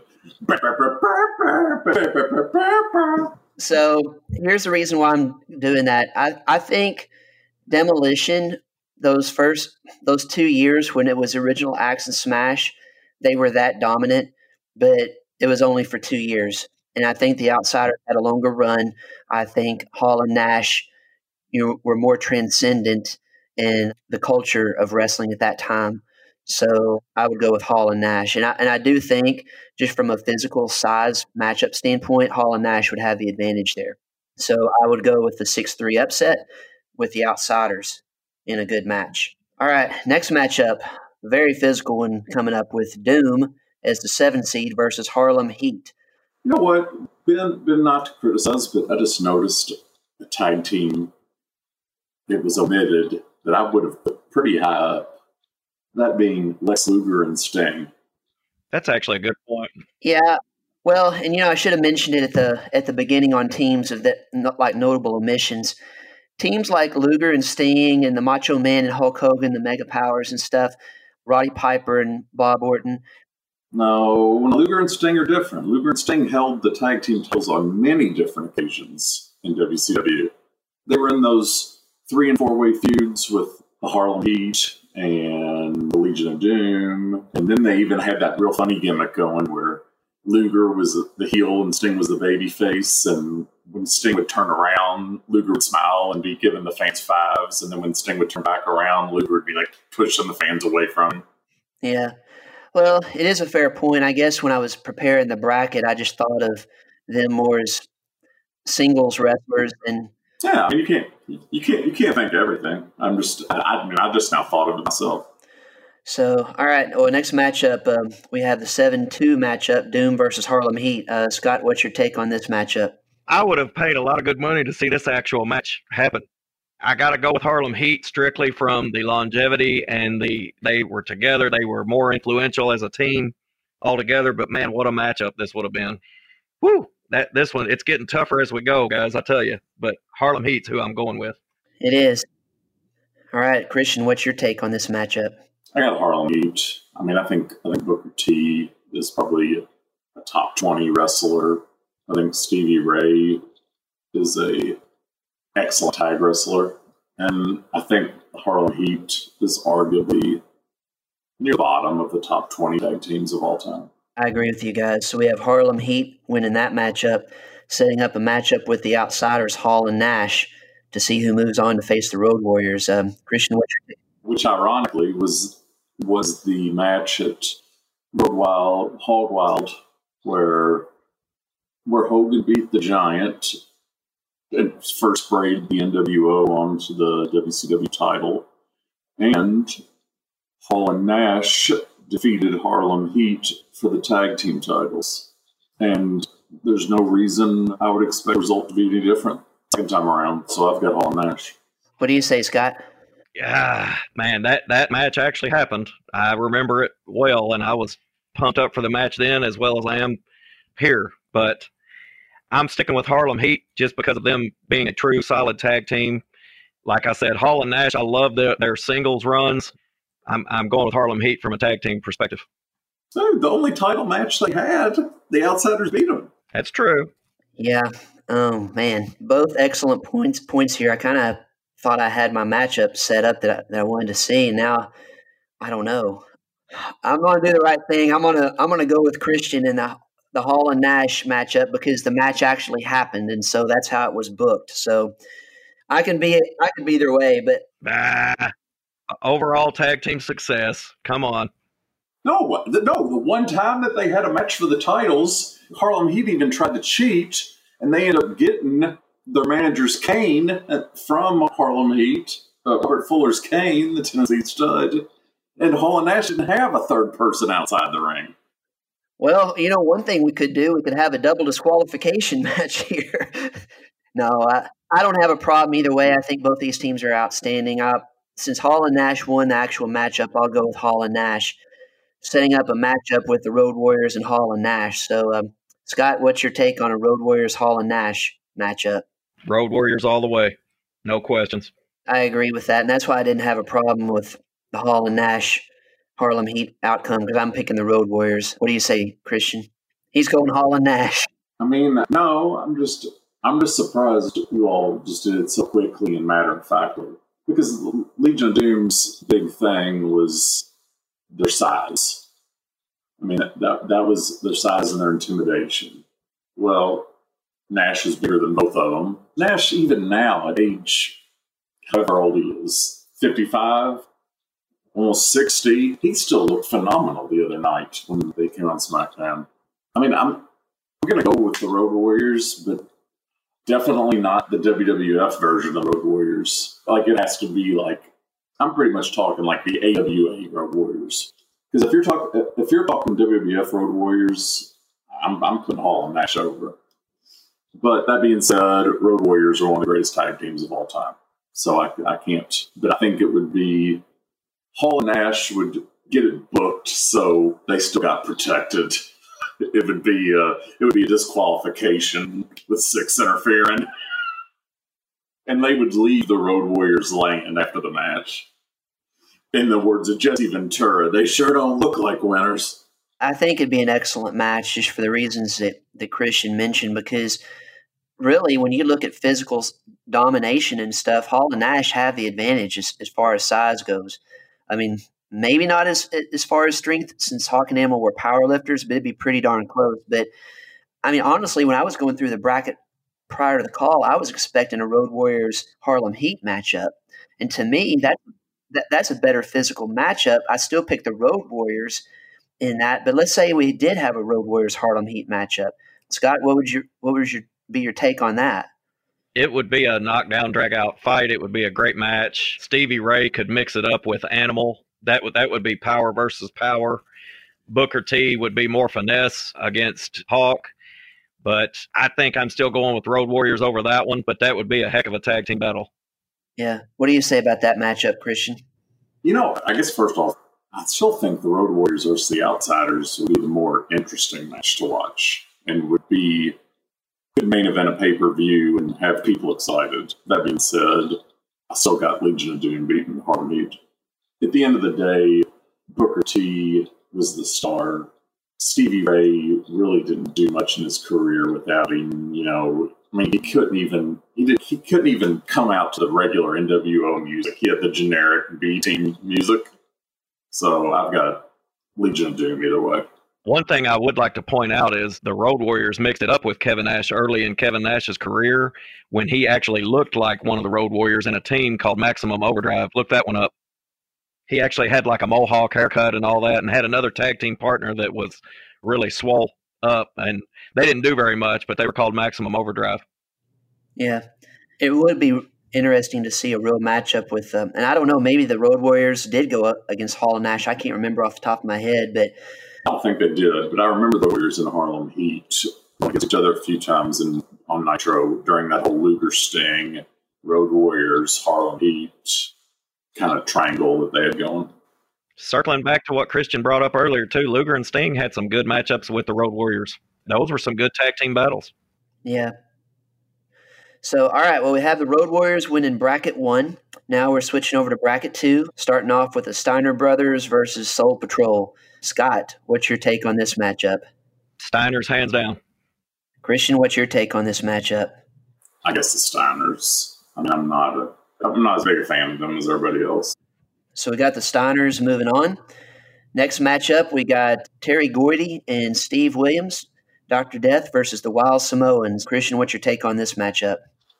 I got Gordy and Williams. Scott, what's your take? In a bloody battle and a knockdown drag-out fight, I'm taking Gordy and Death. I agree. That's my pick, too. And I tell you what, this would be just a really physical, violent match because, that's what the Samoans brought. They were one of these first tag teams that really just brought this just sheer brutality like that. So, and they were just an amazing, amazing team. But I just think Terry Gordy is one of the best tag team wrestlers there. He could mix it up with the best of them. Dr. Death was tough as nails. So I agree with you guys there. All right, so we have a 1-5 matchup. Oh, you know what? Another omitted team. And they were kind of a joke, but they were multi-time tag champions. Billy and Bart Gunn. I know. I saw that in the Smoking Guns, but I just felt that I wanted to put Billy Gunn in with New Age Outlaws. And since they were in the same federation, I just felt I couldn't omit the New Age Outlaws from the bracket. You put Jim Brunzell in twice. You put the guys in twice. Yeah. Well, but Jim Brunzell's team with Greg Gagne was AWA, and his team with Brian Blair, the Killer Bees, was WWF. But, we'll have to do another bracket next year, so I'll have to, I guess, add Billy Gunn and the Smoking Guns next time. We're going on with the matchup of the British Bulldogs versus the East-West Connection, Adrian Adonis and Jesse the Body Ventura. Scott, what's your take on this one? Between these two teams, I'm going to go with the Bulldogs. Okay. What kind of matchup do you see this being? I think it would be a great matchup, especially as we touched on earlier when this was the Adrian Adonis athletic version, not the later WWE, WWF, where he got overweight, out of shape and all that, and he was doing the flower shop and all that stuff. This was more of the late AWA, early WWF run, Adrian Adonis. He was a tough guy. But I think it'd be a great matchup. Bulldogs win. Yeah. All right, Christian, what's your take on this matchup? Bulldogs in not that difficult fashion. Yeah. I definitely go with the Bulldogs here. I just think they'd be too strong, and the speed that Dynamite brings, I think it'd just be too much. But I think it'd be a good matchup. All right, so the Bulldogs move on. Next matchup, the APA, Farouk, Ron Simmons, and Bradshaw versus the Dudley Boys. Christian, what's your take on this matchup? Physical, hard-hitting. I got the Dudley Boys going over. I agree with that. What do you say, Scott? Dudley Boys, hands down. There's just too much success behind them wherever they go. I agree, and I think at that point, the APA was good, but they were kind of more of a comedy act toward the end a little bit, with Ron Simmons and the Dam and all that. they were still a really good team. I think it'd be a really good matchup of a bunch of strong guys. I'd like to see it, but I definitely would go with the Dudley boys there. All right, so our final four in this bracket, we have the Steiners versus Terry Gordy and Dr. Death Steve Williams, and then we have the British Bulldogs versus the Dudleys. So let's start with the Steiners versus Terry Gordy and Dr. Death. Scott, what's your take on this matchup? Great matchup. It actually happened. I think they traded a few times. I'm a Steiners guy, so I'm sticking with the Steiners. They had success wherever they went. I know Dr. Death and Gordy did as well, but I'm sticking with the Steiners. All right, Christian, what's your take on this matchup? I'm going to reluctantly go with the Steiners. All right.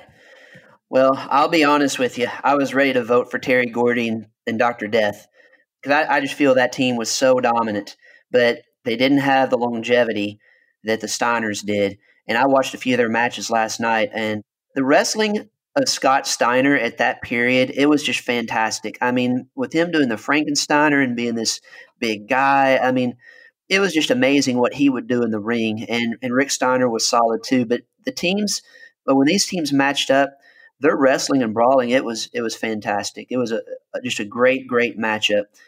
I'll go along with the Steiners here and support you guys. So we'll have the Steiners moving along. And they're going to face the winner of the British Bulldogs versus the Dudley Boys. Christian, what's your take on this matchup? It'll be an excellent match, and the British Bulldogs will win. What's your take, Scott? I got to disagree. I'm going with the Dudleys on this one. Good matchup, but Dudleys are winning. So why are you picking the Dudleys over the Bulldogs? I got to go with the Dudleys due to the longevity and the influence they had in several different federations. All the hardware they had from New Japan, ECW, TNA, WWF. I mean, it's TNA. Come on. TNA was legit early. They're terrible now, but they were legit for a few years. Yeah. Oh, gosh, this is a tough one. I'm going with the Bulldogs because I own a Bulldog. But here's the reason why I'm going with it. I just think the Bulldogs were a better wrestling team. And I think the Dudley boys bring power, but Davey Boy Smith was a powerhouse, and he had speed. I mean, they could match them with that, and Dynamite Kid could go with anybody as far as the hardcore stuff.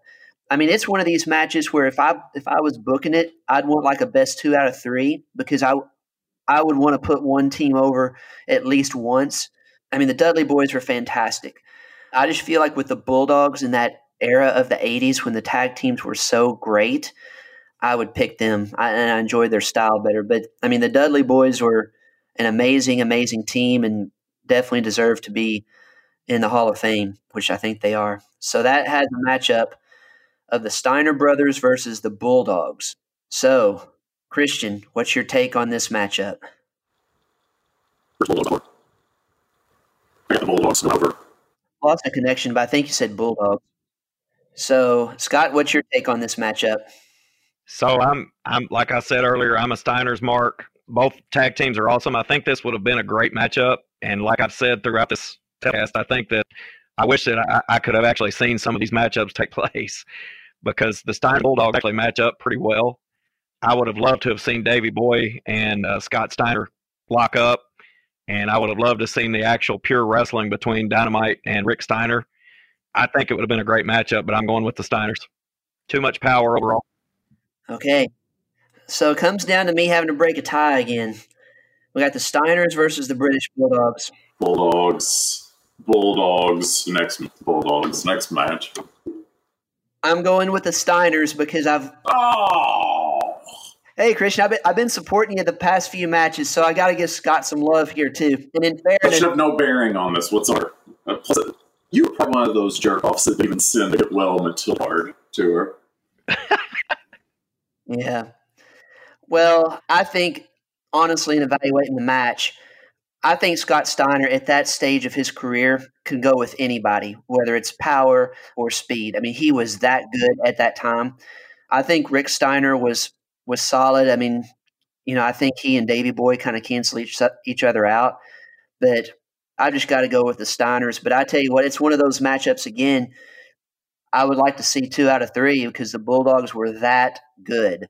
It's just I don't think they had the run because of Dynamite Kid's injury that the Steiners did. But They were awfully good. Dude, them and the Hart Foundation probably had the best tag team matches WWF ever saw. They did, but it was only like a 3-year period.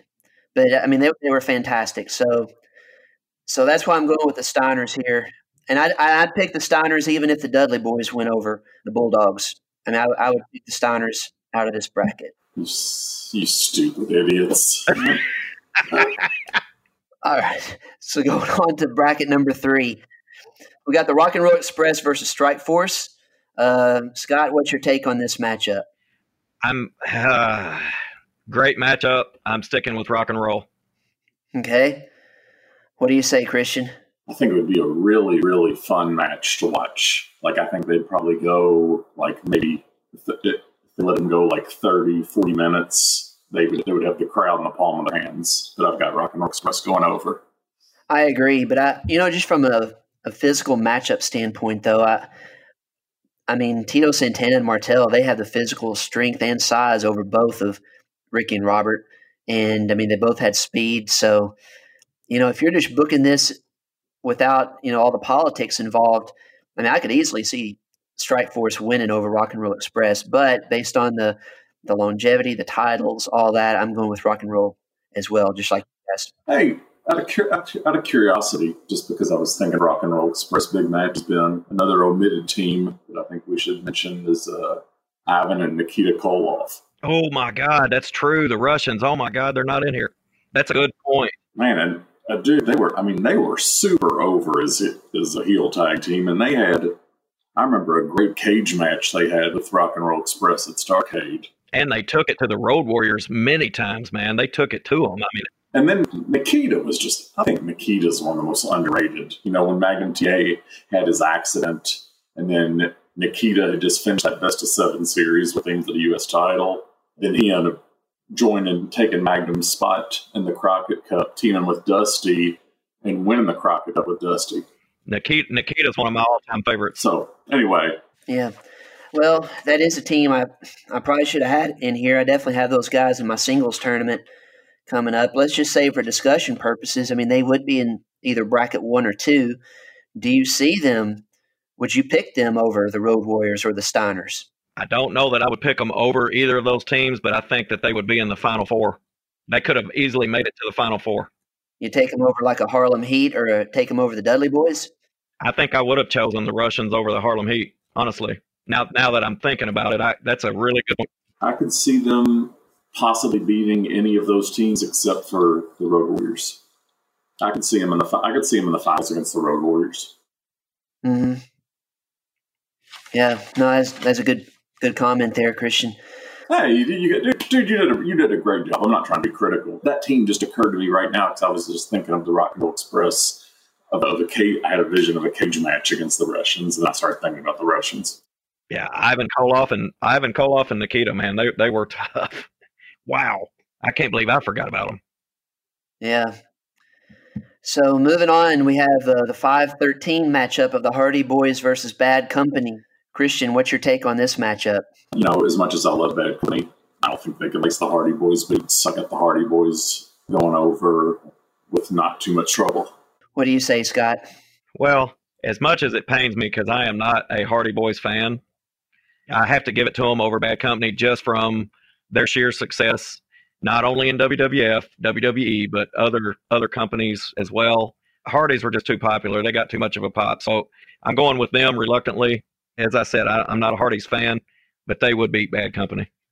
All right. That was my pick as well. So moving on, we have the Fantastics. It's a 14 seed versus the Dream Team. So we have Bobby Fulton and Tommy Rogers versus Greg Valentine and Brutus Beefcake. Scott, what's your take on this matchup? Oh, me. Let's see. So we're looking at Fantastics versus Dream Team. I'm leaning with the Dream Team on this one. Yeah. What do you say, Christian? I got the Dream Team being controversially with a luscious Johnny Valiant interfering, not getting caught. So it's not a true clean victory, but they walk out with the win. Agree.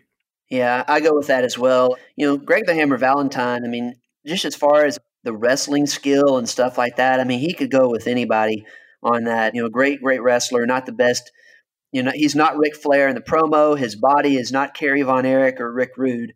But, I mean, just a good, solid wrestler. And Brutus Beefcake is a really tremendous wrestler during WWE or WWF. So they're a really good matchup. So I think their size and power would just be too much for the Fantastics. And even from a wrestling standpoint, I think Greg Valentine can go with any technician. So I agree. Oh, it takes him 20 minutes just to get warmed up. If the match lasted longer than 20, he could have beat anybody. Yeah. So I definitely agree with the Dream Team going over there. So next matchup, which I think this is a fascinating matchup. The Rockers, Marty Jannetty and Shawn Michaels versus the Midnight Express with no intro. So, Scott, what's your take on this matchup? I love both teams. I think Midnight Express goes over simply from longevity and just overall popularity. Everybody liked the Midnight Express, even though they were heels. I mean, they got over. So I'm going with them with possible interference from Corny, maybe a tennis racket over Shawn Michaels' head. That's what I was saying. I would pick them to win with interference from Jim Cornette.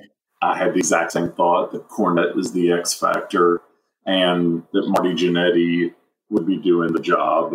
Probably Cornette puts them over the top. I think even without Cornette, they beat the Rockers. I mean, the Rockers, if you remember, basically in AWA, they came in as the Midnight Rockers. They were basically kind of an imitation of the Midnight Express and Rock and Roll Express.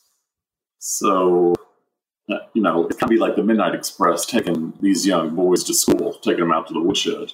Well, and I want to kind of focus a little bit on beautiful Bobby Eaton because, I mean, just a tremendous wrestler. And one of the greatest tag wrestlers of all time. Yeah. I mean, when you hear all these shoot interviews about Bobby Eaton, I've never heard anybody say a bad thing about Bobby Eaton, just how good he was in the ring and, how good of a guy he was. And one tag team I didn't have on here because I've got to have Bobby Eaton with the Midnight Express, but he had a really good tag team with Arn Anderson. I was going to say, Arn Anderson, he had a great team, and him and Steven Regal, I thought had a nice little tag team, yeah. When he was Earl Robert Eaton. Hey, I'll tell you how much, and you guys probably have seen this, when Goldberg was on Stone Cold's show, here's how much the wrestlers loved him. Goldberg, during the middle of his hot streak, tried to put Bobby Eaton over in Huntsville, and the management wouldn't let him do it. That's how much Goldberg loved Bobby Eaton. I heard that. I don't know if I believe Goldberg, but I did hear him say that. Because it goes contradictory to every other story I've heard about Goldberg, but yeah. I think I believe it.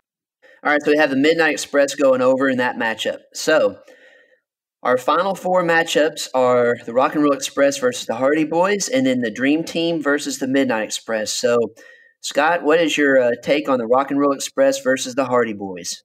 Whoo, boy, that's a good one there. So if I go with my personal feelings, I'm going with Rock and Roll Express. But if I go with total success and popularity, overall, I'm going Hardy Boys. So ultimately, I guess Hardy Boys, as bad as it hurts me to do. Wow, that's a surprise.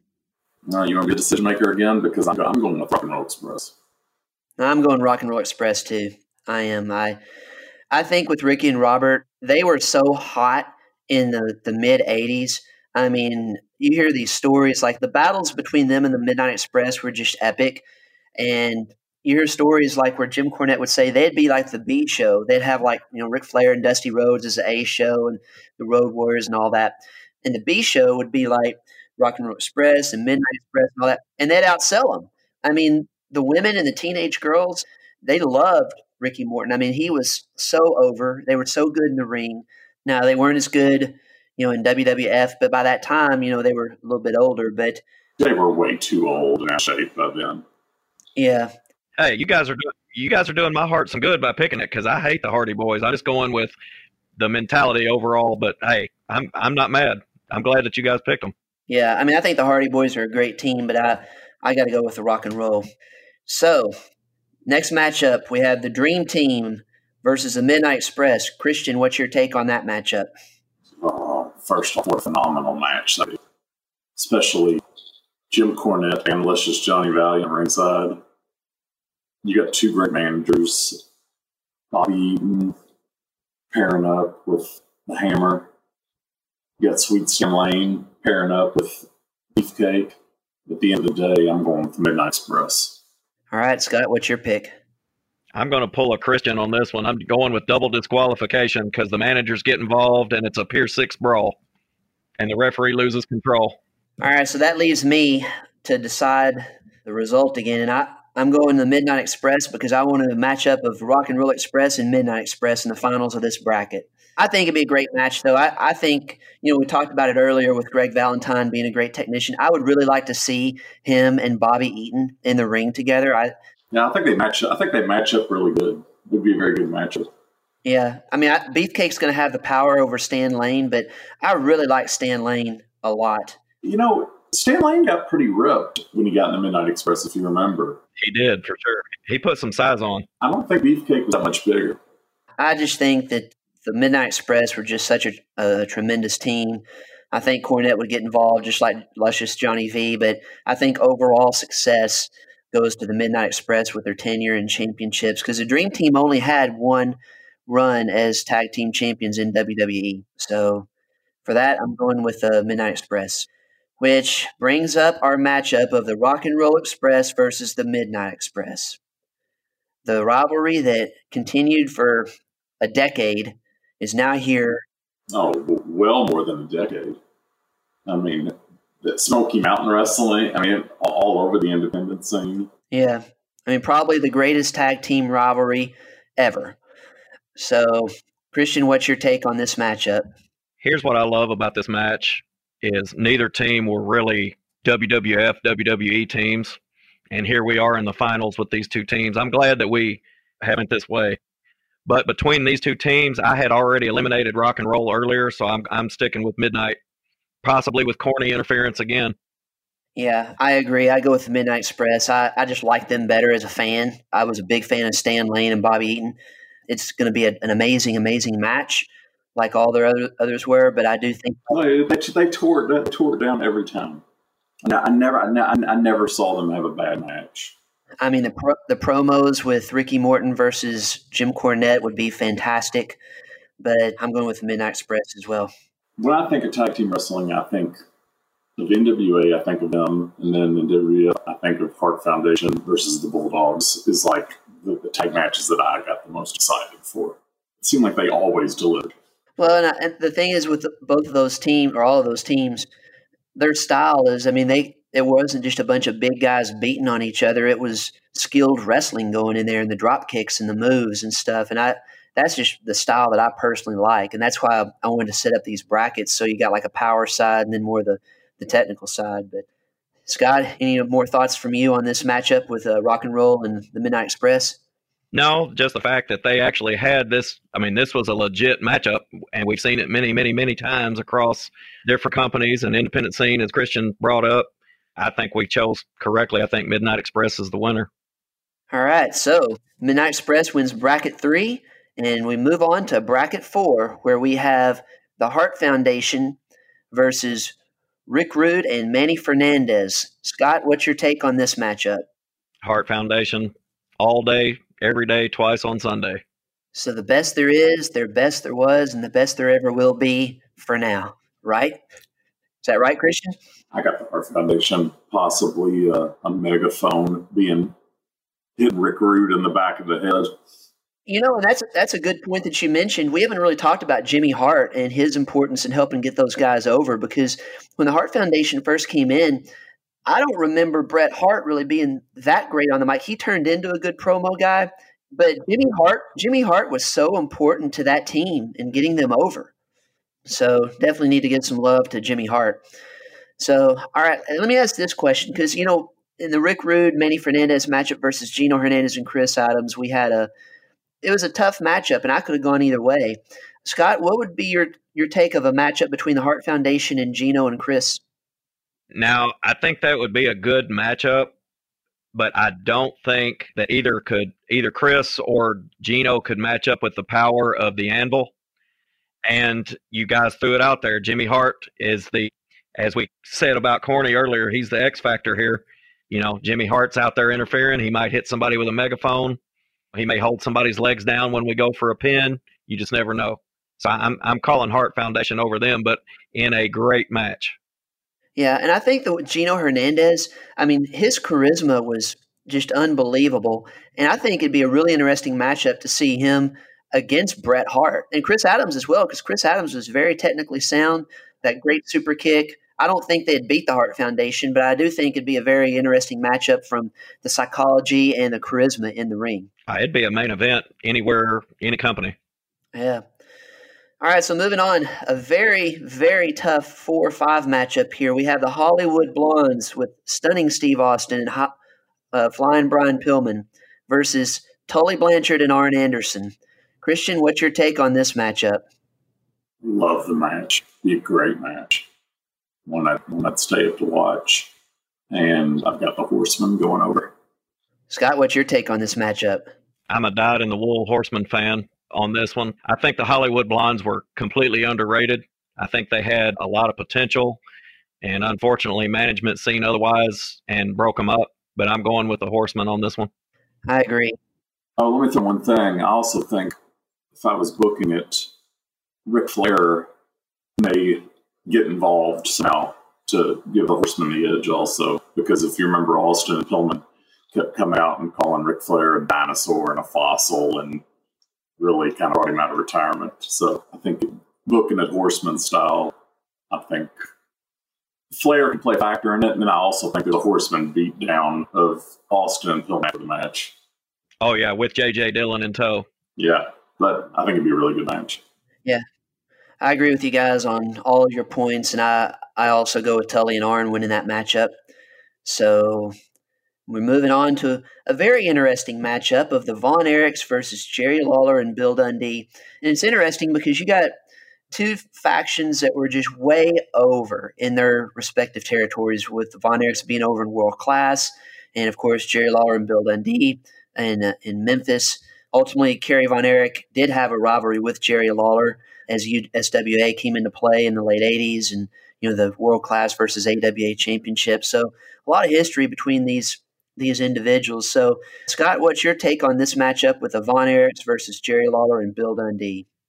I'm going to go with something that will be very unpopular if we've got any listeners in Texas land, but I'm going with Lawler Dundee. And I'm not sure that this matchup never happened. I think this matchup may have actually happened at some point, but regardless, I'm going with Lawler and Dundee. Christian, what's your take on this matchup? Well, I think it's important to point out that when Jerry Lawler put the AWA title up against Kerry Von Erich's World Class title, it was Jerry Lawler who went over. It's Super Brawl 3, getting us the unified title. I think there were some tag matches at the time, and I am biased to the USWA, and I am also giving it to Lawler and Dundee. Okay. Well, my vote would go to the Von Erichs. I was a huge Von Erich fan. We'll probably talk about that Jerry Lawler-Kerry Von Erich match in the singles situation, but I've been outvoted. But I will say this.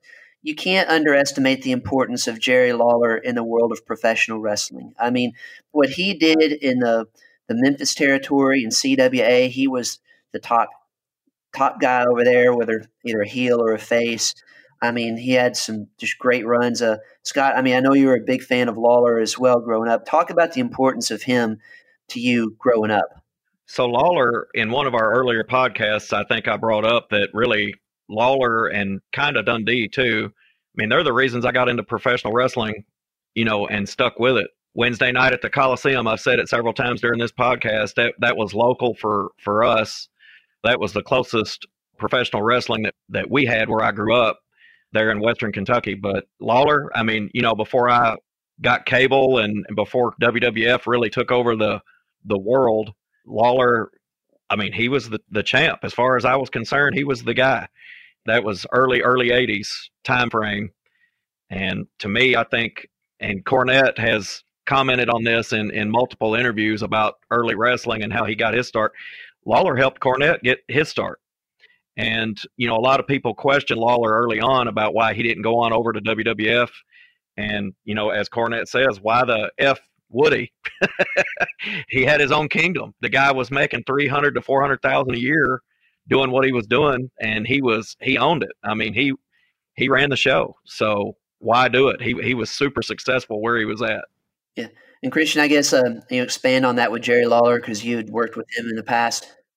Interesting fact for you all. It ran sometime this week. It was the 30-year anniversary of when my father got Jerry Lawler out of statutory rape charges that occurred in Louisville. So I'm 42 now, so I was 12 then.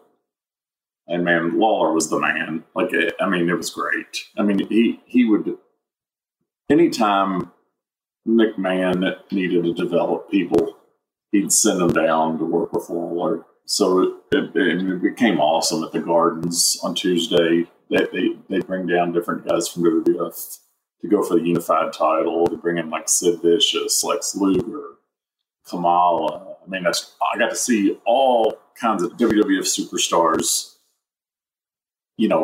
every Tuesday to come in against Lawler for a year or two stretch. And he would work with them, I was told, like on their promos and how to get heat and stuff like that. Man, Bill Dundee, if you're not from this area, there's no way you can appreciate how good Bill Dundee was. But him and Lawler just used to, they tore the house down for probably 20 years straight. Absolutely. Yeah. Yeah. That's why I didn't have a problem with them going over here. It's just, I was a huge Von Erich fan. I loved Kerry Von Erich and Kevin not as much, but they were such a big draw in Dallas. But the thing is on the mic, those guys weren't as good as Jerry Lawler was. And so that's a big thing. And, Kerry's injury in '86 from the motorcycle accident made him not the same caliber of wrestler. He was still great. But, Christian, you brought up that point about Super Clash 3 between Lawler and Kerry Von Erich. And the way they booked that match is, there was a big power struggle going on there. There was, it was an AWA match, but yet you had World Class with Fritz Von Erich coming in with Kerry as their champion. They had CWA at that time. So they tried to keep Kerry strong, but he had Lawler in an iron claw, bleeding all over the place and everything. And they stopped the match because Kerry was bleeding too much. Kerry was bleeding like Stone Cold was at WrestleMania 13 against Bret Hart. And had the claw on the King. I remember it like it was yesterday. You're thinking the King's going to give up, but the blood's just gushing. And the ref stops the match and awards it to Lawler. Yeah. So, but I think from what I hear from that matchup, they'd have the matches in Memphis and they'd have the matches in Dallas. And of course, Kerry would be the heel in Memphis and a lot of times lose there. Lawler would be the heel in Dallas and lose there. But Kerry went into that match, from what I understand from all that I've heard, that Kerry was going into that match thinking that he was going to win and go over. And that Jerry Jarrett and Lawler, they were trying to obviously push Lawler. And I think it was more Jerry Jarrett. They were like, hey, and Verne Gagne, they didn't want Kerry to go over because he had drug problems. And they had issues with reliability and all that they were really concerned about. And so it changed like just before the match started. So then Fritz was like, well, we got to find a way to keep Kerry strong. So they came up with that finish. But the whole idea with the blood, apparently Kerry had a blade in his right hand.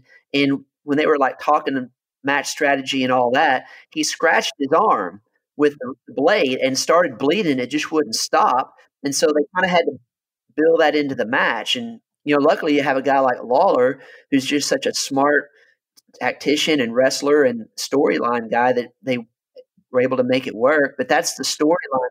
He's just a pro that he can probably make anything work. Yeah, so that's a story behind that. And I remember when that match happened, I was so mad because I was a big Kerry Von Erich fan, and I was like, "This is ridiculous," and everything. I was so happy Lawler showing up on Saturday morning with that unified heavyweight title. So anyway, that's the story. And it's kind of surprising to me that match didn't draw better. But the problem is they held that Super Clash 3 in Chicago, and the attendance wasn't as good. But if they held that in Texas or Memphis, it would have drawn for sure. But AWA being a Midwest territory, they wanted to have it in Chicago. But and AWA was dying at that time. I might be mistaken, but I think Lawler was the last AWA champion. Did he drop? I thought he dropped it to Hennig. Yeah, I think he did. No, I think Kurt Hennig was already in WWF at that point. No, he won the AWA title from Hennig. Remember when he does the slingshot and Hennig, instead of hitting the turnbuckle, hits the ring post. It's always showed on USWA. I think Larry Zbyszko had it after Lawler. I'll have to look that one up, fellas. The Hennig match was awesome. It was really good. Yeah. All right, well, moving along here, we've got a fabulous matchup coming up with the Fabulous Ones versus the Fabulous Freebirds. And I think this is a very interesting match because, I didn't know that much about the Fabulous Ones because, and I don't know why in Paducah we didn't get, or maybe we did and I just didn't watch it, but I didn't really grow up watching all the Memphis wrestling and stuff. And I mean, Scott, you were in Webster County, so it wasn't that far away. But I was more NWA and WWF. So I was a huge Freebird fan. And of course, they were in Georgia Championship Wrestling and World Class. But I was doing research on the Fabulous Ones because I knew about them, but they were a tremendous team in Memphis. So Scott, kind of talk about their run in Memphis before we analyze this matchup. So Fabulous Ones, I mean, as we alluded to, I was a Memphis fan before I was anything else. And part of that is, as you said, you grew up in Paducah, which was more of a, as I hate to say it, more of a metropolis than Clay, Kentucky, which is where I grew up. So all we had was local channels. We didn't have cable yet until around late '83. So at the time, the Fabulous Ones were like rock stars, man, for us. I mean, they were the popular tag team. They were the kind of the Rock and Roll Express before the Rock and Roll Express, the Midnight Rockers before the Midnight Rockers, and so on. They were popular with all the girls, all the ladies, and they come out to Everybody Wants You by Billy Squire. They kind of represented rock and roll and came out and was young and had a good look and were high flyers and all that. So, I mean, they kind of shaped that style of tag team wrestling from an early time.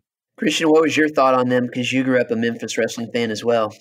I liked them. I mean, I don't think to the degree that Scott did, but because they would come and go. They would come in for a few months, leave for a while, come and go back. I mean, they were flashy. They looked to them, and they both work.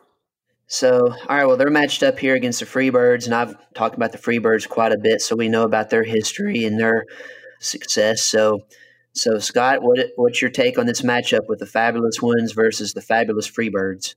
As much as I liked the Fabulous Ones, I've got to go with the Freebirds overall for a lot of the reasons that Christian just mentioned. They were in and out. They were highly popular. They got big pop, but Freebirds were just consistently good or bad, as they may say, wherever they went, whether it was WCCW, USWA, NWA, WCW. They had a pop wherever they went, and they were significant. Whenever they showed up in town, it was going to be a hot ticket. So Freebirds it is for me. What do you say, Christian? The Freebirds. I like the Fabulous Ones, but they're more of a local small town feel. They couldn't handle Terry Gordy's power. Yeah, I mean, Gordy would be the difference in this matchup. I want to kind of touch a little bit on Michael Hayes, though, because he was one of the first guys. I mean, Hayes and Gordy, when I started watching, I guess it was Georgia Championship Wrestling, they were together, and it was with Gordon Soley. I mean, and Hayes was one of the first guys I saw who was just this great promo guy and that gets you excited. Dude, he was just a rock star, just so much charisma. And I really was introduced to Michael Hayes before Ric Flair and before even Dusty Rhodes, because Georgia was that territory, and Ric Flair would be like in the Mid-Atlantic. So sometimes he would come down, but I really didn't get exposed to Ric Flair that much until like 83, 84. So Michael Hayes was just a huge star for me, and I just think he was just tremendous and wanted to give him some props here. So we have the Fabulous Freebirds moving on. Now we're down to the final four in this bracket. Whew, I'm telling you what, the matchups here, I think the matchups in this bracket might be the best matchups of the final four. You got the Hart Foundation versus Tully and Arn. Golly, what a matchup. Christian, what's your take on this matchup? I'm sticking with the Hart Foundation by 51% to 49%. Okay. Scott, what's your take on this matchup? This match is probably the most evenly matched tag team match that we've talked about. You've got Tully and Brett mixing it up. You've got Arn and Anvil mixing it up for power. You've got managers on the outside. It could go either way, but I'm a true Horseman fan, so I'm sticking with the Horseman. Here's my issue before you make the deciding vote. I think Bret Hart is the better technical wrestler of Anderson or Blanchard. And I think the Anvil in his prime was much more powerful than Anderson. So I think the Hart Foundation have the perfect mix of technical wrestling and power. I agree with Christian on this. I think this is a A-level matchup in every sense of the word, but the reasons that Christian gave are the reasons why I picked the Hart Foundation. I feel Bret Hart and the Anvil have the power and the size over him. I think Bret Hart can wrestle with anybody who's ever laced up the boots. I think Jim Anvil has the power over Arn and Tully. However, I think the wrestling in this match is superb. I think the psychology and the promos going into the match are superb. The manager involvement is going to be great. If you have, and I guess in this match you have the Hart Foundation as the faces and Tully and Arn as the heels. But I mean, I don't think you can go wrong anywhere, but I just feel overall I would go with the Hart Foundation. And I feel like, too, the longevity with the Hart Foundation is there, whereas Tully and Arn, they were with the Horsemen for a long time, but they didn't really start tagging until like 87, 88.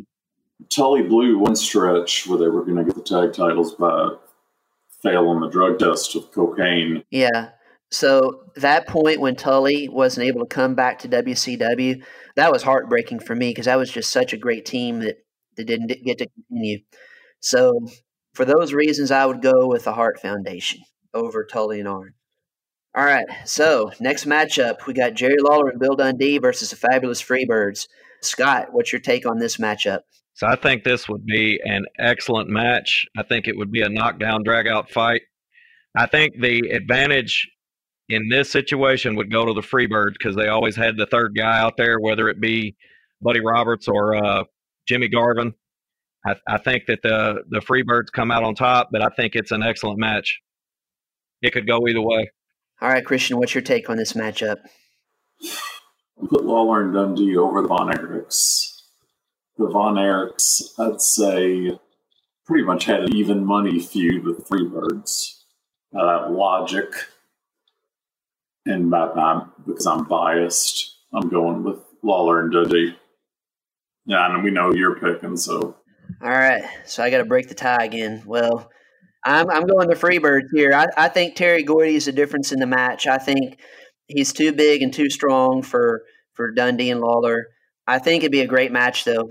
Whoa. I'm gonna dispute that. I mean, Lawler took on people like Sid Vicious, Hogan, Kamala. I'm still going with the Freebirds. I think Jerry Lawler. I hear you. I can't argue it. Bill Dundee is more of the local star. Anyway, and just so you guys know, because I was picking the Von Erichs over Jerry Lawler, I was going to go with the Freebirds over the Von Erichs in a matchup of 2 and 3. Well, clearly, when you had their music playing, we knew where your loyalties lie. Well, and it wasn't. I was going to pick them just because of the music. I was just trying to think of some teams that I really liked their song, and that I could actually play and not get sued. That was allowed basically as what we call there's like a fair use doctrine for all the lawyers out there. So we included the music of the Midnight Express and the Freebirds because we were doing a story about them. So no profits being made off of their songs or whatever. But no, I don't think anybody's around to care. Yeah. Anyway, all right. So we have the Freebirds against the Hart Foundation. We have a very interesting matchup here. So Scott, what's your take on this matchup? So this match would have sold out arenas anywhere in the continental U.S. and possibly anywhere else worldwide. However, and I know this isn't going to be popular with Ben, but I'm going with the Hart Foundation in this matchup simply because just the continuity of the team and just the longevity. Well, you can't say longevity because Freebirds were together forever, but just as pure tag team specialists, I'm going with the Harts. All right, Christian, what's your take on this? Well, Ben, I guess for the same reasons that we said Lawler and Dundee would have a hard time pairing up with Gordy. See, I think in this situation, the Anvil is about equal with Gordy in the power department. And I think Bret Hart, again, best technical wrestler in the match, no matter which combo of the Freebird you want to use. I got the Hart Foundation going over. All right. No, hey, those are really good points because, I mean, if you have the matchup Bret Hart versus Michael Hayes, Bret Hart wins that. I mean, Anvil and Gordy are both powerhouses in there. And Anvil and Gordy could fight 100 times and they could both win 50 of them. Yeah.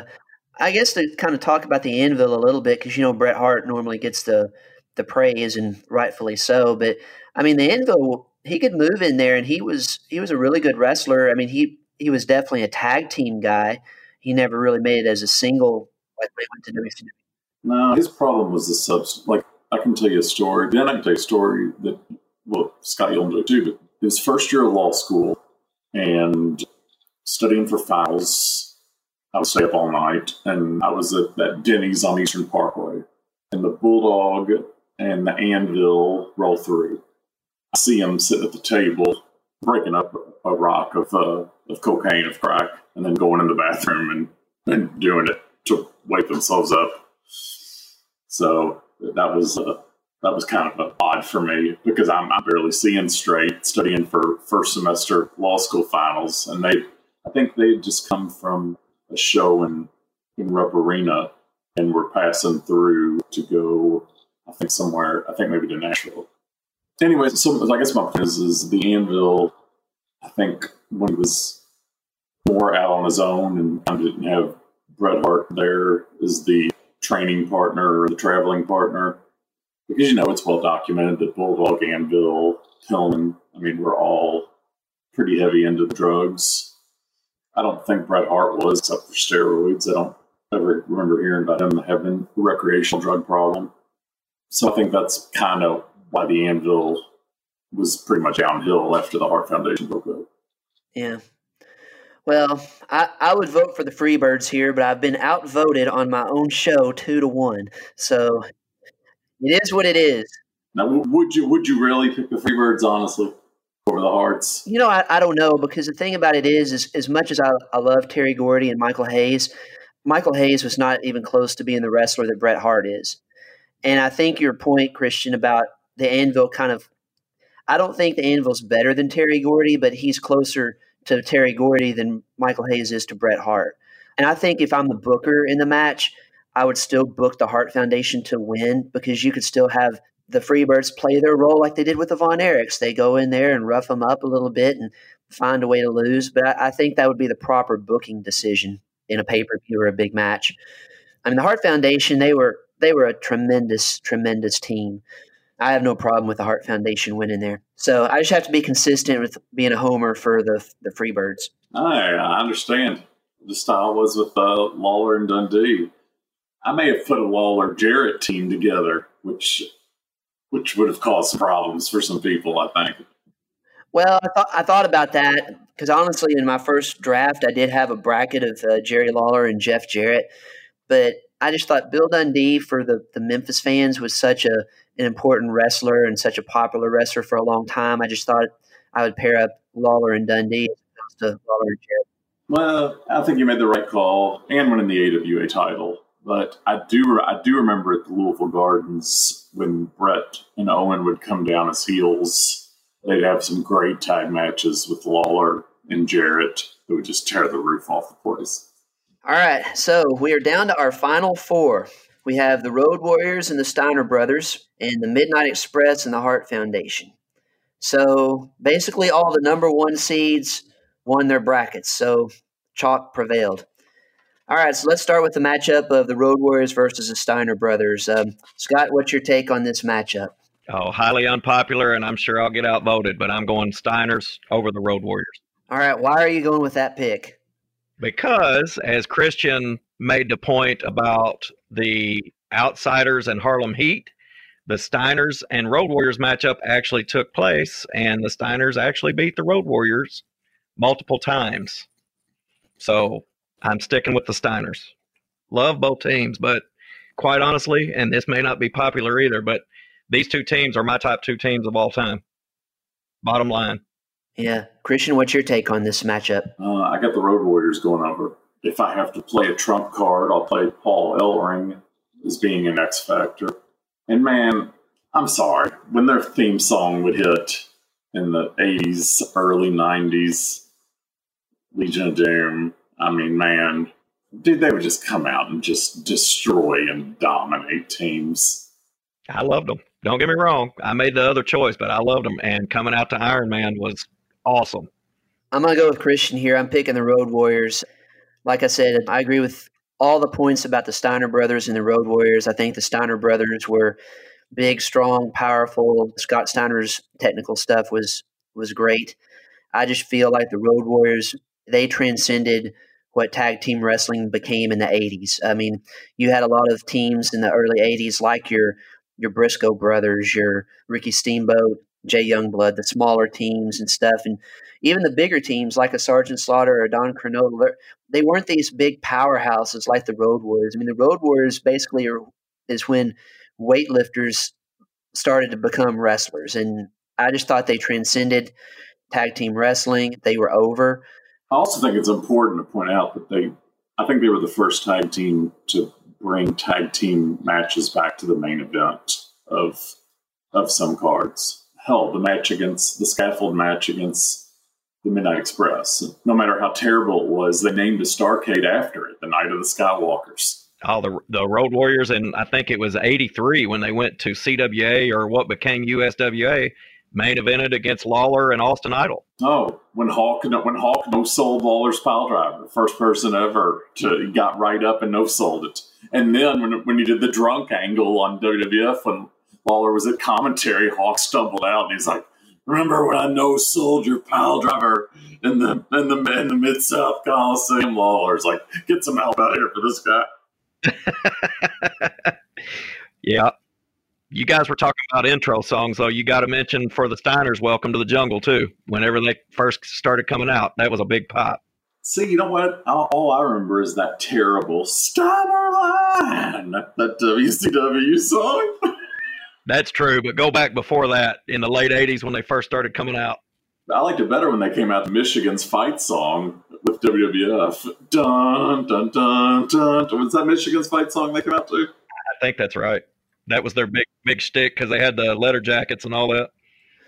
Well, but I think when the Road Warriors came out too, I mean, they had the spiked pad. Well, they didn't have the spiked pads initially. It was like dog collars and chains and stuff, and then they eventually had the pads. But I just felt like they were the team that kind of changed it for me. And I think it's one of these, like, you know, you could have 2 out of 3 matches and each team wins one, and then the Road Warriors go over just so. Well, and then I think another thing you got to talk about, whenever I was working and Al Snow was the booker, he would always talk about who has the look. Who would you be scared of if you saw him in the street?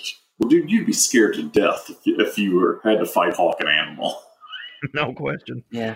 I wouldn't want to run into Scott Steiner in the hallway either, but I get your point. I mean, that's the fear that they brought in. It was just a different demographic. All right, Road Warriors win over the Steiners and moves us to a matchup of the Midnight Express versus the Hart Foundation. So, Christian, what's your take on this matchup? This one's really tough because I really want to pick the Midnight Express. But for various reasons that shouldn't matter. Number one, I think a Hart Foundation Road Warriors championship would be possibly the best main event we could have, because I don't recall ever seeing those teams fight each other, at least not in their primes. I think Jimmy Hart can cancel out Jim Cornette, although Bobby Eaton is good a technical wrestler as anybody. I think Bret Hart's still better. And the Midnight Express still would have a problem with the Anvil's power. Maybe it's because I was force-fed the WWF machine, but to me, the Hart Foundation had the look, had the talent, had the size. I'm going with the Harts and close to a 60-minute match. All right, Scott, what's your take on this match? I'm going to wimp out and go with a double disqualification because I can't choose. I can't choose. They all cancel each other out. I mean, it's the 2 managers cancel each other out. I don't know, man. It's tough. It's tough. All right. So I have to break a tie. Again, I'm going with Christian here. I'm going with the Hart Foundation. I agree 100% with Christian. If I'm a fan in the stands, I'm rooting for the Midnight Express. That's the team I like better. But from what Christian said is exactly right. I think Bret Hart wins over the matchup with Beautiful Bobby, even with Stan Lane from a technical standpoint. He's the best wrestler in the ring.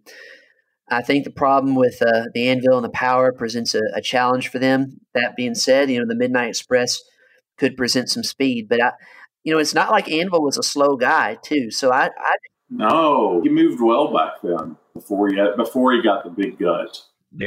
The only point I'll make on that one, though, is the Midnight Express handled Power because they did mix it up with LOD. Yeah, but did they win that much against LOD? I mean, I know they fought him a lot. They presented a lot of problems. I'm not saying they won a lot, but they didn't just lay down. Yeah, but I'll go with the Hart Foundation here. But, man, I really want to pick the Midnight Express too, but I think the matchup is – Yeah, and I was the same way.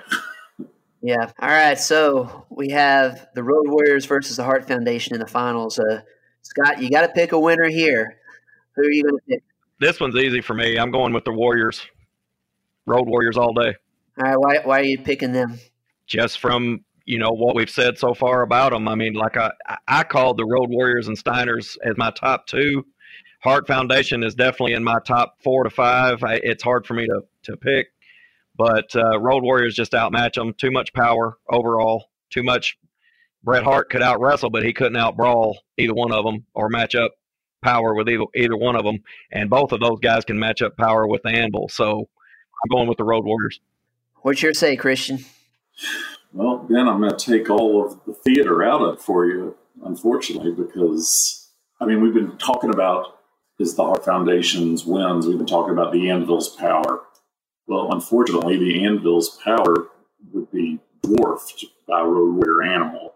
And Road Warrior Hawk may be equal. Now, granted, Bret Hart might be the best technical wrestler, but are Hawk and Animal are they too big for him to even do his moves and sell for him? I mean, he's going to have a hard time lifting them up to do, his backbreaker and in many ways, I think the Hart Foundation against any other opponents, I might take it. I think it's just a terrible matchup for the Hart Foundation. I agree 100%. Yeah, I go with the Road Warriors as well. On the point with Bret Hart and the technical wrestling, I would point out, though, Hawk could wrestle with anybody. Animal was definitely more power, and you had the drop kick and the power slam and stuff, but Hawk could really go. He had some good singles matches with Ric Flair. So, to me, Hawk can match up with anybody. Now, if he's going against a Ricky Morton or something, that's a speed matchup, but he just overpowers in that case. I agree. I think Road Warriors are just too dominant. And honestly, I feel that from this bracket, I think the Road Warriors win regardless of who they're matched up here. I've got the Road Warriors as the number one team of all time anyway. So I think regardless of the brackets and regardless of the matchups of their opponents, I think they still – the only teams I can see giving them problems are a couple of those super teams that aren't in this. So, we're talking about just basic tag teams, not just two superstars thrown together. I think they come out ahead no matter who the brackets are and who the matchups are. I'm going to mention a team that we didn't bring up because my nephew, I talked to him about this before we did the show, and my nephew was upset that we did not throw the Rock and Sock Connection in. He's out of St. Louis. That was a 2000s team for me for my bracket, though. They were formed in 99, but that was his technicality because I called the same thing, Ben. But he looked it up and said, hey, they were formed in 99. So I saw they were formed in 99, but I don't think they won. Number one, they were more of a comedy team. Like I said, I definitely consider them more of the WWF era that we're not talking about. Right. I agree. I called them a 2000s team, and then he Googled it and showed me that they were formed in 99. I'm just giving him a shout out. Yeah. Well, it's kind of interesting with the Road Warriors, going back to a team we talked about earlier, the matchup with the Outsiders and Hall and Nash. Let's say you had Hall and Nash, that team in the 80s, versus the Road Warriors in the mid-80s. I'm not so sure the Road Warriors get the push that they get because there wasn't really any other team that was this huge, big, powerful young team. I mean, you look at the Freebirds. The Freebirds had Gordy as a power guy, but Hayes was not. I mean, you didn't really have Ivan and Nikita Khrushchev or Ivan and Nikita Koloff until after the Road Warriors were formed. So yeah, but Hall and Nash were terrible in the mid-'80s. No, I know, but let's just say if you had the outsiders in the 90s, that 90s team, but you had them in the 80s, in that era, if they were 10 years. I have them giving the Road Warriors a lot of matchup. I think the Nash is a matchup problem for anybody. And Scott Hall, when he's on his A game, can go with anybody.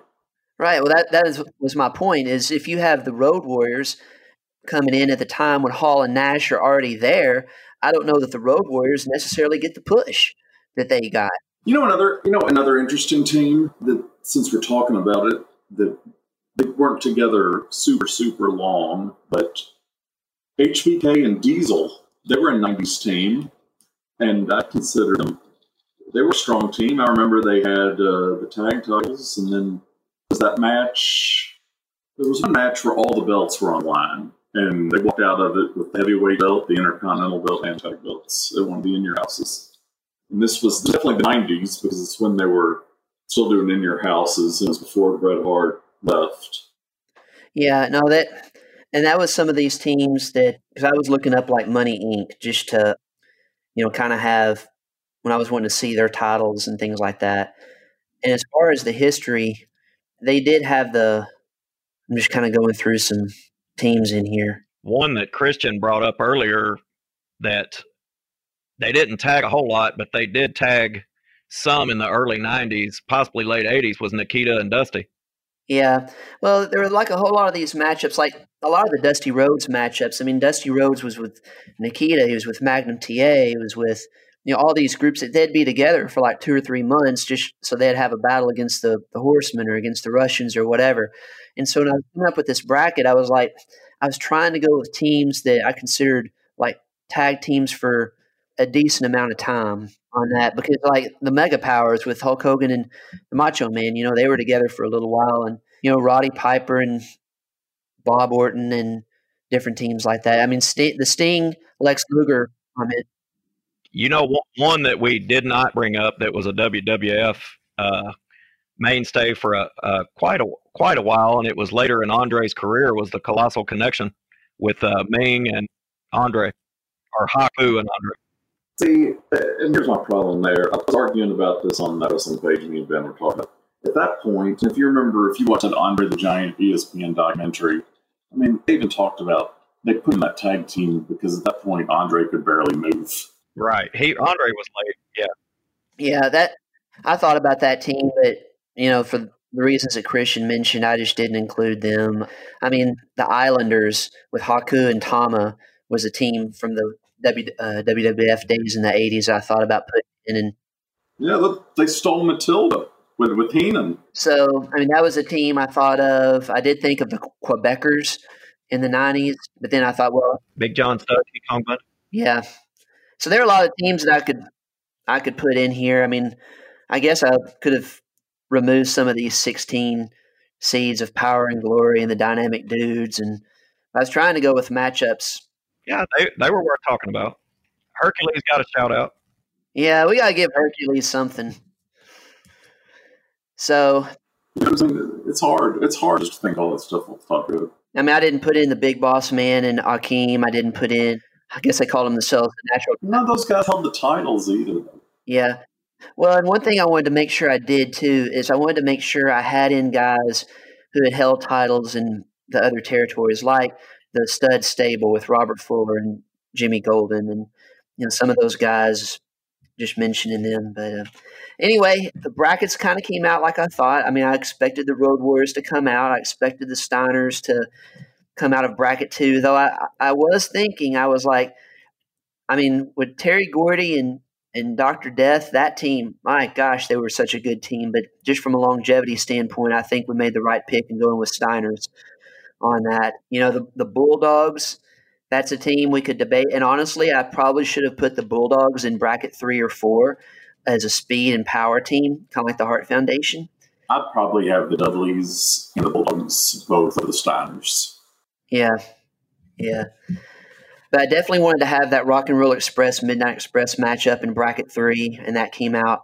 I think I would do my history on Ole and Arn Anderson and see how long they teamed and what their title reigns consisted of. Yeah, that was one where it's kind of like, well, which Arn Anderson team in the NWA do you want to pick? And I wanted to go with Tully and Arn. Minnesota Wrecking Crew, definitely worth mentioning. Well, the Tully was nice because they went and won tag titles as a team. Yeah, I mean, Ole and Arn Anderson were a fantastic team.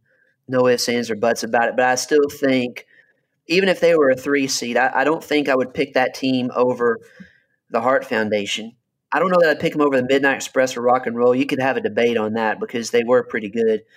But at that point, Ole was kind of toward the end of his career and everything. But they were obviously a great team. I mean, Ole was great in promos and, a great mind for the wrestling game. But overall, I think our bracket came out pretty good. I guess the big omission that I definitely need to include for next year is Ivan and Nikita Koloff. We'll throw the Smoking Guns in there, Billy and Bart Gunn. Any other teams that you can think of out there that we just missed? I still stand behind Luger and Sting. I guess I would have to look them up and see how long they teamed for.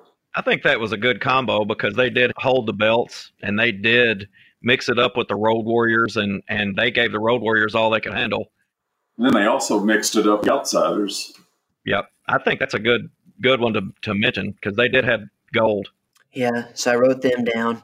What was the Russian – we were talking about the Russians out of the NWA. What was the Russian team out of AWA? Boris Zukov was one of them, and then I can't remember who the other guy was, but they were – like Baron von Raschke. And another good team that I took off, there was the Crusher and Baron von Raschke from like the early 80s, but I just didn't think that many of our listeners would know as much about them. They were an older team. I didn't really know that much about them. I didn't watch that much. Baron was booked as German, though. There was actually a Russian team out of AWA, Boris Zukov, and I can't remember who the other guy was.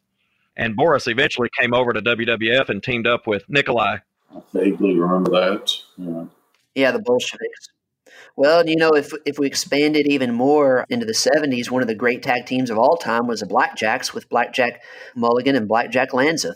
Yeah, I guess my problem is with this. I was born in 77, so all I really know is just what I hear about the 70s teams. Yeah, well, that's why it was kind of hard for me to include any 70s teams. And even with the discussion with the Briscoes, I just don't remember watching the Briscoes at all. No. When I think of the Briscoes, I think of Briscoe and Patterson, the Stooges. But when I was doing the research and everything, it said, they were still tag champs in 83 and 84. And I was like, well, if they're tag champions going that deep into the 80s, I've got to put them on there. And all the history, rankings, they're that high. But I wasn't familiar with them like I was the Fantastics or obviously the Rock and Roll Express and Midnight Express. So, well, gentlemen, it's been a treat. We're almost at the 3.5 hour point, so I am going to have to sign off for now. I look forward to the next time, and thank you all for having me. I enjoyed it. Absolutely. I'll talk to you all soon. All right. Thanks for being on, Christian. Thank you. Take care. So that will conclude our bracket challenge of the 80s and 90s tag team wrestling bracket. We hope y'all enjoyed the show. It was 3 hours, but we had to go through 64 teams and kind of give them some credit here. So anyway, thanks so much for listening and hope you have a great week. Thanks for listening to this episode. Find us online at benandrodney.com and follow us on Instagram at BenWilsonMiami.